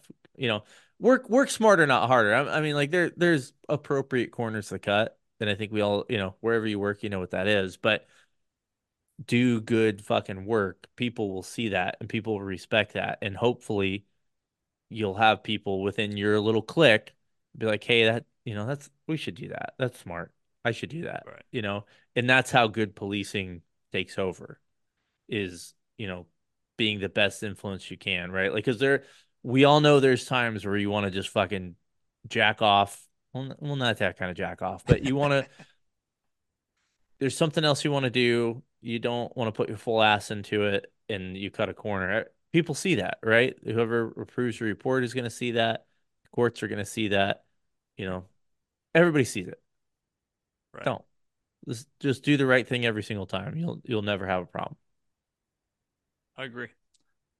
I mean, I'm Okay, not that's gonna not lie. necessarily true. There's been some dudes got in trouble for doing the right thing, but I mean, there's been at least twice this week where I've told them that, yeah, just come in Monday through Friday from like 7 to 3, and there will be somebody at the PD to help you. Uh, well, yeah, they could have come in right then and now, um, or we could have taken it, but oh boy, the blue falconing. All right, they shifted to do anything anyway. are you ready to get into the segment that everybody loves and adores? My dumb question. Oh, absolutely. Okay. So, a couple quick kick. Oh my God, give me a little bit of How alcohol. much I have you had to cannot fucking drink? talk. Not that much, dude. My tolerance is low, apparently. I'm tired. It's been a long day, and I got not that anybody cares about me, but I'm trying to get ahead on podcasts. I got a big family trip coming up. I've been busy getting ready for that. So, um, I'm just a little worn out, a little tired, but that's I okay. feel you. I'm here for you guys. I do this for you. Thank me for my service. I don't do it for me. I do it for you. Um, couple quick housekeeping things. Because of that trip coming up, I'm not going to do an officer podcast and have them super delayed on getting a patch more than they already are because I'm shitty at checking my emails. So I've got a couple of those. Please send them in. We got a couple to make it survive a little bit longer, but I'm kind of getting low on the patches, so it's going to be decision time if we're going to keep it going. So if you guys want to see it keep going, nominate people that are doing good work. Obviously, big thanks Ghost Patch for making the patches. And obviously they have a big part in my world because, the coins and patches and stuff is awesome. We've come up with a lot of cool stuff and you guys have supported that, which is awesome. And I like a lot of what they do. They got some fucking awesome stuff that I have nothing to do with. And then, they got their flex shields and stuff too. It's a small law enforcement owned company. So make sure you're checking out and supporting Ghost Patch. Um, Before we get to the dumb questions, soapbox time. Is there anything you want to rant about without judgment or maybe some judgment? I want to rant about like the whole high school with guns. Okay. Like, we're all professionals. Why are we You sure not about building? that? No, I'm not sure about that. You're Okay. correct. But why are we not building each other up? Like, there's so much shit talking that goes on behind everybody's back. Like, I get that each department has their own cliques, and there are going to be people that fit in better and people that don't fit in at all. But why are we not building each other up and talking about the pros instead of the cons all the time? There are people that I've worked with and people that I work with now that, I don't much care for, but in a professional setting, like, we really need to be focused on like trying to build our dudes up or chicks up, like not bashing them, not talking shit behind their back. If you can't say it to their face, don't say it at all. Just, put on your professional hat for 2 seconds. And, when you get home, you can tell your spouse or your girlfriend or whoever about, the bullshit that you've had to endure with working with whoever. But that's one thing that irks the shit out of me is talking shit behind people's back. If you're gonna say it to their face. Say it in front of them. Flip them the bird in front of their face. But don't go and do that behind their back. And that is my soapbox. I like that. I have several. You've created several side rants that I have to go on. Send it. Uh, okay. By the way, another unrelated rant. A while back I talked on the podcast about maybe doing a little bit different on the podcast as far as like, maybe doing some like news stories and reading comments and stuff. I really like the rants. Rants are good. I want to Yeah. maybe make, a little more rant centric. You guys let me know what you think. And I'll see it in like 4 weeks when this podcast comes out. But I had a sergeant when I was an FTO, which I liked, and I don't know if he just did this because he knew there was recruits in the briefing, but somebody was talking shit about somebody else. And the sergeant goes, "Is he here?" No. Okay. Then shut the fuck up. We can talk to him about it. We're not going to do this shit talking behind his back. And I was like, that's fucking cool, man. Now, that was the only time I ever saw that in my entire policing career. But I thought that was cool, and that always kind of stuck with me. And I'll be honest, man, I'm not perfect about it. I've probably done it on this podcast. It's something I could get better at. But you're absolutely right about not building people up. And I don't know. I've really been thinking about this a lot lately. And I know I brought it up before, but this whole like this idea of people want the police department to represent the rest of society or their community. And, I think people usually make that like a racial thing or XYZ, whatever it is, right? But I kind of look at it as like it kind of is. I feel like a lot of police departments are a reflection of the community and the society. And, a lot of these issues that we're talking about, the shit talking, the whatever, it exists in every facet of society, and we're expected to be better. And I understand that. I don't think that's unfair, but to what extent? And I'm obviously not advocating like, hey, everybody else does it, we should do it. That's not what I'm saying here, but I'm pointing out the mere fact that I think as a society, we have some big fucking morality issues going on right now. And no one knows, up and down, left and right. The rules are changing. The goalposts are changing everywhere. And I think human beings right now are, I don't know the best way to articulate this, but we're not at our peak form. Uh, We are well, and I not at think, our peak form as humans right now. And I think police departments are a reflection of that. Look online. Everything is shit talking. Everything is shit talking. Go to any fucking reel. There's somebody talking shit about whatever it is. I just feel like that is just part of our culture is that negativity about fucking everything and dragging people down instead of building them up. yeah. Well, and I think too, like, you know, what you have to think about as well is like when we're out here dealing with people that are having, their worst day, whether it's the first time having their worst day ever or it's their 17th worst day ever, you know, like body cams, they are a blessing and a curse. And so, there's going to be times where we have conversations about like how fucked up a call was or how stupid somebody's acting. But you also have to remember too, like whatever, if your body camera is on, that's subject to be in court, subject to be in a civil hearing. Um, you know, it's an issue that we kind of run into is, um, when we're having these I like to call them decompressing conversations where, you can kind of, after a call, decompress and, get off your chest what you wanted to say to the person, but you didn't. Uh, but you have to be cognizant too of, if your body camera's on and rolling, talking shit about the shit about the meth head that's acting crazy, like that's not the right time to do it. Wait until after the fact, when you're not on and rolling, or just kind of watch what you say to people, um,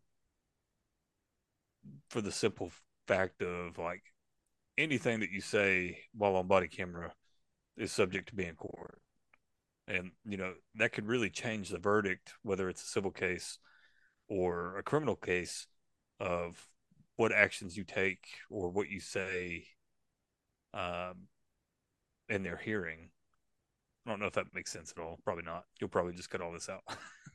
No, no, I hear what you're saying. I mean, uh, everything matters, dude. Everything matters, and people it really people does. forget about that. People forget that everything matters. I was actually talking to my kiddo about that the other day. Obviously, not like a law enforcement matter, but I was like, everything you do in some way has an effect on somebody else. You may not realize it, and that this is kind of related but unrelated, but I feel like people have kind of forgotten about that. Different other people exist. Other people exist too, but other people exist, and you're not in just this bubble where only you matter. And I oh man, I could probably rant on this whole idea. Like a lot of people are kind of into like, well, me first kind of thing, which I disagree with to an extent. I think that's where we got a lot of problems. Like, I'm not saying self-care is not important and you shouldn't take care of yourself, but we've gotten so goddamn fucking selfish about our lives and what's important that we don't do anything for anybody else anymore. And we're only considerate of ourselves. And I really think that is a big problem within our world is, we always talk about community this and community that, but everybody's so focused on what they're fucking doing. They don't give a shit what anybody else is doing or what they can do for anyone else. And I Right. think that's problematic. No, I agree with that. And, there's a sense where you have to put yourself first. But, and maybe this is the campus cop in me coming out, but you also have to think about other people and their feelings and, just the public perception on what you say and do is being judged by everybody that watches that video or whatever the news article reads. And, you have to think about that before you go on your venting session with your buddy about what happened. I want to remind everybody that this podcast started talking about chicks with dicks. Um, well done, man. Your rant spawned some more rants, and I'm here for it. You ready for some dumb questions? Yeah, let's do it. I'm gonna lead off with this one. Again, as always, fuck you, Saul. Dixon, Diaz. Do you like to go fishing? I do. I do. I want to say that having kids has kind of ruined going fishing for me. Uh, I took the kids fishing this summer. I was like, this is going to be a great like bonding experience, like just me and the boys, doing some fishing. Uh, I happened to catch a crawdad, and then my kids are like, or it's like constantly fishing a damn line out of a tree. So I really enjoy that, just that me time of being able to get out on the lake and really get some fishing in. But I also enjoy it with the kids as well, and just having them have that experience of getting to fish and just I having some think dad that time. Yeah, I think that's one of those things where like as you bring your kids, it's one of those you're just kind of paying the price to have fun later with them. Right. I know when I go out with my oldest, it's usually a little less drama free, but he still likes to fucking put him in the trees, dude. And I'm like, how is this even possible, man? Now, have I put him into a tree? Yeah, I have, but it's my problem. Um, There's nobody to be mad at but yourself. yeah, yeah. And you end up like my younger ones, they can't tie anything, right? And so Right. you end up having to they get a snag, you got to tie it, it gets caught, you got to fucking, fix it. I'm like, how is it so fucking tangled, dude? This doesn't even make sense. And every single piece of algae is a bite. And they're like reeling as hard as they can. They're like, "Oh, I got something, I got something, I got something." And you're like dropping everything you got, and you're like, "Fuck." Yeah. I don't know, man. I like to go weedless a lot of times just to fucking avoid that. I'm putting weedless on my kids' shit most of the time. Um, what kind of fish do you like to fish for? You got a specific type you like to go after? I mean, I like bass. At the lake kind of near my house, we have a lot of bluegill. So it makes for, an awesome experience with the kids because they're like basically guaranteed to catch something. And then of course, according to them, it's the biggest fish ever. So, I like to say bass, but bluegill kind of play part in that too. Well, you got to have the bluegill to have the bass. Yeah, exactly. Um, I, bass is, my thing. It's gonna be kind of interesting. So I'm taking this trip through the South, and I'm gonna bring some fishing poles just for shits and giggles. But I'm like, I think it's just too fucking cold now. Anywhere you go, too Yeah. fucking deep to do any shore fishing. But we'll see. Well, and you As have to worry my too about goal, the rabbit rangers and the trout troopers and well, I'm gonna buy a license. I was telling my wife, I'm like, I'm not gonna fucking buy a license for 2 hours of fishing. She's like, right, yeah, but then with your luck, they're gonna fucking come. And I'm like, yeah, you're right. So I'm probably gonna drop like $1,000 to catch no fish, because I'm gonna right. get a license every state I go through. But we'll see. My goal on the trip is to catch one fish somewhere. I don't know I like where. it. One fish.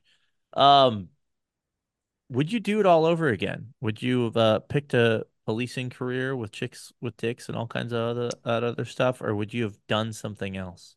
I ask myself that question a lot, and the answer is yes, every single day. Even though those days that you feel like you actually made an impact on somebody's life, like never happen. Absolutely, 100%. Um, you know, I I do this. I don't want my kids to do it. Um, but it truly is the ticket to the greatest show on earth. It's like watching an episode of Jerry Springer every single day. Um, I can't imagine sitting in an office for 8 hours a day. Um, if I had the chance to go back in time and do it all over, absolutely, 100%. What are you gonna do when you retire? You got big retirement plans? Probably just travel. For my wife and I's anniversary or even our honeymoon, um, we did a cruise, and I when we went on our honeymoon, there was this like 87-year-old guy that had like huge nuts, and we called him dinosaur eggs. The dude looked like a billfold. He was so tan. And I want that to be me. I want to be able to travel. One of the things, this has kind of been like a recent podcast of yours, is about like retirement planning. And that's something that I've taken serious since like day one. Is like, every time that I've switched jobs, my last meeting that I have is with HR and like a retirement specialist, to make sure that, I'm A, putting enough money in, and B, like when I'm ready to retire, when my time comes, like I'm done. I don't have to worry about money. My wife didn't have to worry. We're on the same page as far as like, we had kids early. Let's get it done. Then that way, when our time rolls around, like we can live it up and enjoy our time being retired. You know, I it's kind of funny. It's that time of year, right? Like New Year, new me, my New Year's resolutions and shit. I think what I really want to do this year is like really pay more attention to the stock market and not like meme stocks because that didn't work out so well. Yeah. My Dogecoin and AMC are not really, I'm not retired yet, so that's probably not going to work out so well, and I'm probably going to get fucking killed on that shit. But paying attention to that shit is like my goal next year. I got a big year. I don't know how much stuff I'll be able to set aside, but I want to start trying to set, some aside and really start hammering on that stuff. So, um, Rookie mistake. What is the stupidest thing you ever did as a rookie? Oh Lord, this one's gonna dox me for sure. Well, I don't want to dox you, man. I don't want to. I Not don't want to well. get you in It'll trouble. only dox me to just a handful of people. Okay. Um, and it wasn't really like I wasn't like a rookie, but I was a rookie at my bigger agency. Okay. Um, I had been there for probably 4 or 5 months. Um, we had a batch of new guys that were just kind of hanging out before they went to academy. Um, so me being the jokester that I am, I would generally like fuck with them. Well, one day after we got done with roll call, I went in the locker room and noticed that like everything was in my buck boots. My hoodie sleeves were tied up in the knots, and like they had shoved like all sorts of shit down on my hoodie. And so I was like, well, how am I going to get them back? Well, we had come back to the PD, and I'd seen one of them that was doing his weekend investigations, and I was like, I'm gonna get him. And he was standing there at the lieutenant's door, kind of with his arm up on the door. So I sneak up on him, and I grab his arm and I twist it up behind his back. And as I look into the office, it's the deputy chief, the lieutenant, and the threat assessment team coordinator sitting in the office. And the new guy had turned around like, what the hell is going on? And I realized it wasn't the new guy. It was actually our vice president that was over the whole police department and security. Uh, that just so happened to be wearing khakis and a button-up shirt. And I was like, fuck, like this is it. Like I'm done. I hadn't been there very long. I called my friend at my old department. I was like, I'm gonna need my job back there. Like if you could just start working on that. Uh Actually just put the vice president's arm up behind his back. Uh the face the face of the lieutenant and the deputy chief and the threat assessment team coordinator was like, oh my God. Uh, so that was definitely probably my biggest rookie mistake, even though I'd already been in it for a solid 7 years. How'd you get yourself out of that? How'd you explain yourself? I run away saying that my name was another officer that worked at the department. And then and then a couple hours later, I went up to his office and was like, "Hey, I just want to apologize. Like this is what I walked into this morning after roll call. To be fair, you're wearing the same thing as what the other new guy was wearing. Uh, and I'm very, very sorry. uh, I mean, luckily for me, he was a deputy chief before he got promoted to the vice president position. So I think he kind of lost that sense of like feeling like one of the guys. But I was definitely, my asshole was definitely puckered on that. That's awesome. So, if you are an FTO or were to be an FTO, what is a lesson you'd like to pass along to the new guys? I think definitely communication. Just being able to be fluid and being able to talk to people in different styles. Um, knowing what to say and when to say it. Um, I think that that's definitely key. No matter what part of your career that you're in, whether it's the beginning or the end. But just being able to relate to people and having a story for everything to be able to build that rapport quickly. Um, because generally, if you can talk to somebody, you can talk your way in or out of every situation. What is the most embarrassing moment of your life? I would say, I would say probably that story with the vice president. Yeah, that's pretty Uh, good. that Twisting was up the wrong definitely dude. I had before that like my most embarrassing like high ranking individual was helping a lieutenant shovel off a car when snow hit. And when I pushed snow across the top of the car, he just happened to stand up and he was right there and got a face full of snow. Uh, but I think that one definitely takes the cake. It's twisting up the wrong dude. Do you have a dildo story at work? Obviously. Yeah. So when I worked at my first college, weed was still illegal. Um, we got a call for the odor of marijuana to this girl's dorm room. And I'm like, hey, I'm Officer Dixon Diaz. Like, is there anything in the room? And she's like, no, we smoked a blunt. Like, we don't have anything. And I'm like, okay, well, do you care if I search? And she said, no, go right ahead. And, like 95% of the bowls that we deal with are like a little brownish, multicolored uh, bowl.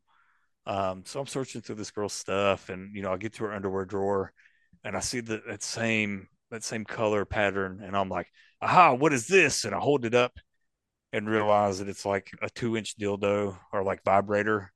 Uh, and she's like, that's my vibrator."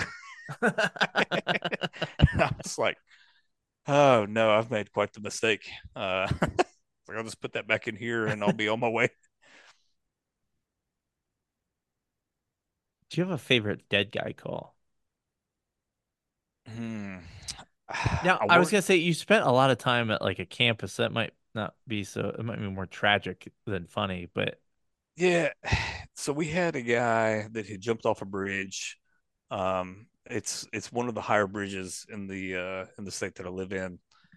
Um, I think the fall was about 6 seconds.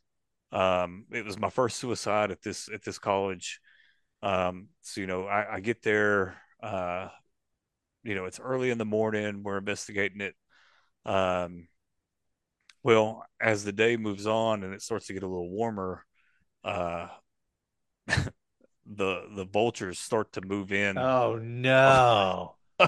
a little closer and closer, and there's like brain matter everywhere and like teeth scattered everywhere, and uh we were kind of sitting a little ways away from the body, but as the sun came out and it started baking a little bit more, these buzzards started getting closer and closer, to where we had to go stand damn near right next to the body to keep the birds away from coming down and swooping up and picking up some brain matter and other bodily fluids. I heard a story once about a car accident where seagulls were removing parts of the scene. That's the thing. Ugh, Them fucking birds, man.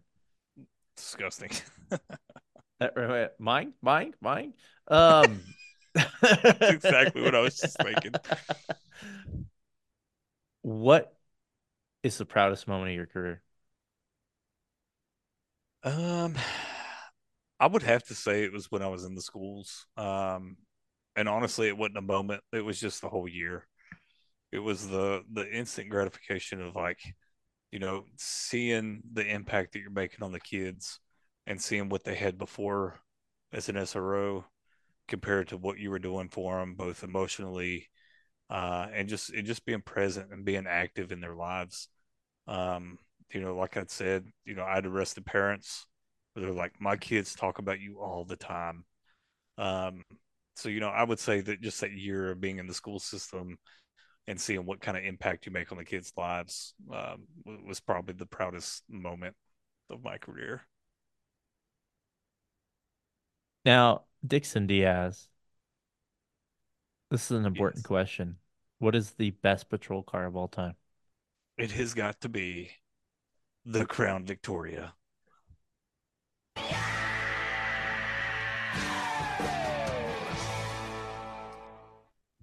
So when I came to my current agency, um, that was what I was put in, was a Crown Vic. And of course, the thing sounds like it's going to lift off into outer space as soon as you hit 25 miles an hour. Uh, but it was the first agency where I had a take home car. And the first night that I had it home, I was like, yeah, this is cool. Taking a bunch of pictures in the driveway. Uh, the window motor failed on the vehicle. And so I'm sitting out there with duct tape trying to tape my window up to make sure that no rain or anything would get inside of it. Uh, it was a total uh, piece, but it was Do definitely fun not to drive. blasphemy, blasphemy. No, I'm just saying, like, it had seen its days. You Its are better fake days were news. probably in the early 2000s, but it was fun to drive. It's a piece of historic police memorabilia that I can say that I got to drive for at least a little while. All right, so I'm gonna pop your cherry. I got a brand spanking new question Oh that no. is kind of thanks to Toby, because we were discussing this in the group chat. And I've often pondered this myself, and I'm probably gonna get made fun of for what I do. So when you're carrying off duty, like every good cop should do, Mm-hmm. if you have to take a shit, what do you do with your gun in a public bathroom? Oh, I let it hang. I Okay. let it hang. So Uh, do you have a inside a waistband holder? I do. I do. Okay. But at the same time, like I'm not going to take it off and risk sitting it up on the toilet paper holder and then having it fall off. Um, so you know, you might as well just let it sit in your pants. So I let it sit too, but I'm always kind of weird. You know how people are, right? Like, somebody sees a gun in the bathroom and then they freak out and they panic or whatever. Or maybe that's a made up scenario I've made in my mind. I don't know. But what I would usually do, or what I still do if I carry concealed, is I would like take my underwear and like, because it's like on the side, right? It's not Mm-hmm. like the part of my underwear that like my ass was on. And I would just basically like kind of flop it over it, Drape it over it. Yeah. just put it over, drape it over that essentially, or like, hook it under or whatever, something where it wasn't, getting to get caught in a trigger or something, but something that at least conceal it a little bit. Um, I don't know if Toby cares, but I'm gonna tell the picture he sent us, he had his gun like you ever seen like a picture of like a kitten or a puppy when they come like bother you in the bathroom and they're like, basically in your pants, like in the Right. middle of them. Yeah, that's where he had his gun sitting, which I'm like, I No. don't want my gun sitting where my gooch is. I Right. think that is bad. So, uh, I don't think No. I would do that. No. I think, and if somebody's got a problem with it, that's a them problem. That's not a me problem. Oh They no, don't have I, to. I I agree with you. I agree with you, but it's just how it's to me it's like I don't want to fucking deal with this thing. You know what I mean? Like I Right. don't I don't want, somebody freaking out and like, I gotta like deal with anything, you know what I mean? To me it's like it's easier just to have it concealed. Yeah. Um No, I mean, but like, I guess where I'm at, uh, Pretty normal. open carry or even concealed carrying is like pretty normal. So it's not really a huge issue. Um, but as far as I'm concerned, like I am left-handed, and so typically nobody's going to see that anyway. And who doesn't use the handicap stall is my question. That's real. I always like when a bathroom is facing like the appropriate way where I don't have to worry about it like I'm at the end. Yeah. That's probably a whole mess we could get into with a handicap stall. Um I It'll be interesting to see if people have different answers. I'll keep this question for a little while and see what happens. But the handicap stall, I think we should talk about the social decorum there. I I used to always use it, and as I've gotten older, I've kind of felt guilty about taking it Yeah. when I'm not handicapped. I mean, I Are just you because though? yeah, and I was thinking about some of the things I've said, so I'm probably a little handicapped. But like like I don't have a wheelchair or whatever, and I Right. would hate for it to just be that one time where like some dude in a wheelchair is, about to shit his pants, and I'm in there blowing it up, where I could have taken the open stall. So I usually take the smaller stall now. Yeah. No, I get that. But then it makes me think of, I'm sure you've seen that YouTube video or the reel, uh, where the guy's using the handicap stall and then sees the wheelchair roll in Oh and yeah, he yeah, walks yeah. out. Like, Yeah. yeah, I've never encountered it. It's like the same thing with like I was just thinking about like I've and maybe it's because I don't like spend a whole lot of time peeking under stalls. I've never seen anybody with a gun taking a shit. Like I've never seen yeah. it.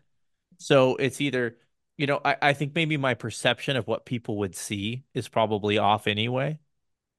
I don't know. Well, I and you don't got know. to think I have too, to. like at home, 45 minutes easy. But like in the middle of Walmart, like I'm in and out. It's not like I'm, sitting there watching reels or looking at memes while I I'm in mean, the I middle of might. Walmart. It depends. It depends, like what the Walmart trip is for, and like if I'm trying Yeah. to avoid my family or not. Yeah. Well, and that's Okay. what, like, I was at a rest area a couple weeks ago, and a guy was straight up playing a game on his phone. Like you could hear like the little coins dinging, and I wanted to be like, "Hey, are you winning?" But you know, I didn't. The next question in our poop trifecta here is how do you wipe your ass? Are you sitting or standing or No, something else that we sitting haven't heard? sitting all the Okay. way. I think standing, you have to be a degenerate to do that. Yeah, I completely agree. I um I was surrounded on a podcast recently as 4-1. There was four people that were standers and I was the lone sitter. It was fucking No, weird. But I think that's an anomaly. I it don't is. think that's a normal thing. I'm willing to bet whenever I put a poll up, we're gonna have far more sitters than standers. Oh, absolutely. And it's going to be more of leaning to one side or the other. Uh, and I guarantee you, there's going to be a handful of front to back or back to fronts. I'm sorry. I mean, as a dude, does it really matter though? I It mean, as long doesn't. as you're not No. like wiping it up to your ass or to your ball sack, you're Right. fine. Don't want to Um, agitate the hemorrhoids. no, no. Last but not least, in our poop section, Dixon, Diaz, have you ever shit your pants? Yes. Do you have a And story you would like to share? I think it classifies. We've talked about this on other podcasts. If it touches fabric, it is considered shit in your pants, right? Yes, with the caveat of, you know, maybe, some people have brought up to me like, well, maybe you didn't wipe well. That wouldn't be considered shitting your Yeah. pants. That would just be a No. failure at wiping. So when I was at the little school, um, we had pool cars where everybody shared cars. So every day we would have to do a vehicle inspection to make sure that all the lights were working, all the sirens were working, there wasn't anything left. Um, so I get out to my car and I hit the lights and I leaned over and I farted and I thought, oh no, I've shit my pants.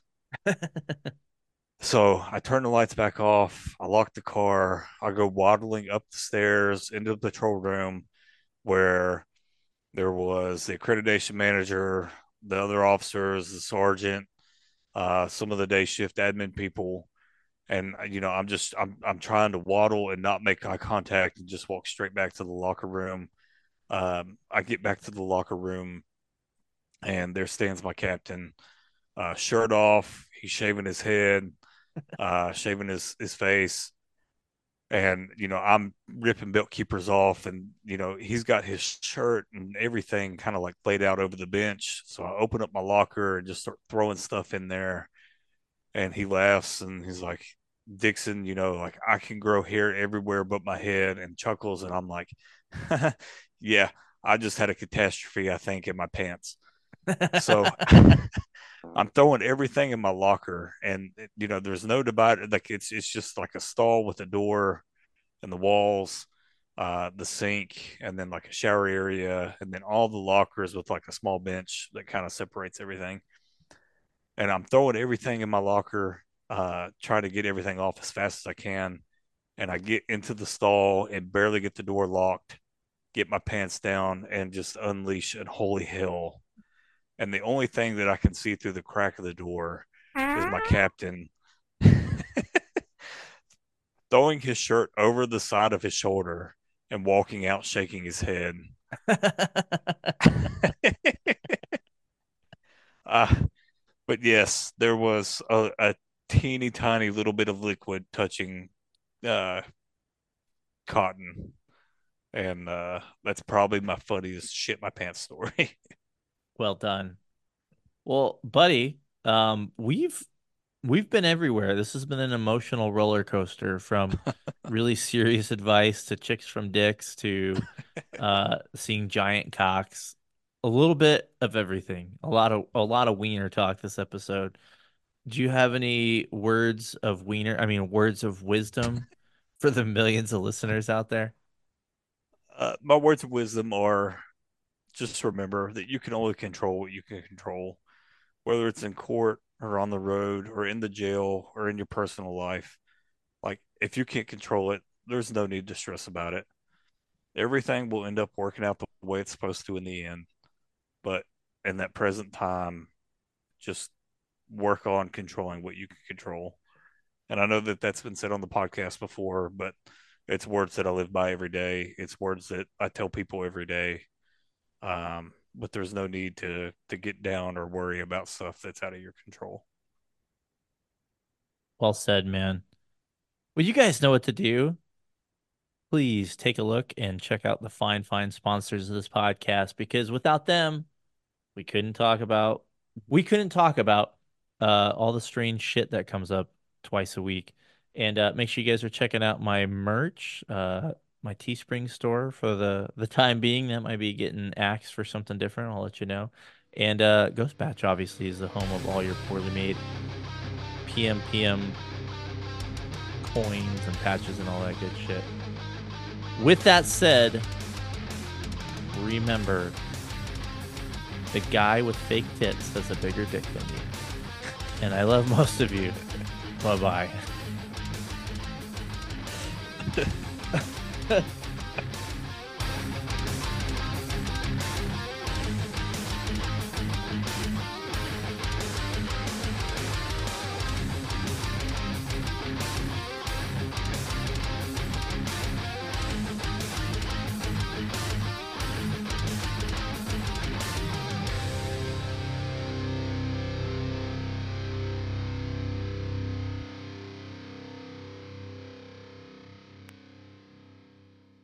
All right, you're getting a special bonus because this motherfucker just told me something hilarious after we started recording, or stopped recording. So here's your bonus. Tell the story. So instead of chicks with dicks, it's our dude with tits. Uh, when he was a trustee, he would let other inmates beat off to his big gigantic titties for a honey bun. And that's how he ended up getting fired from trustee. Oh, God bless America. All right. I love most of you. Bye bye.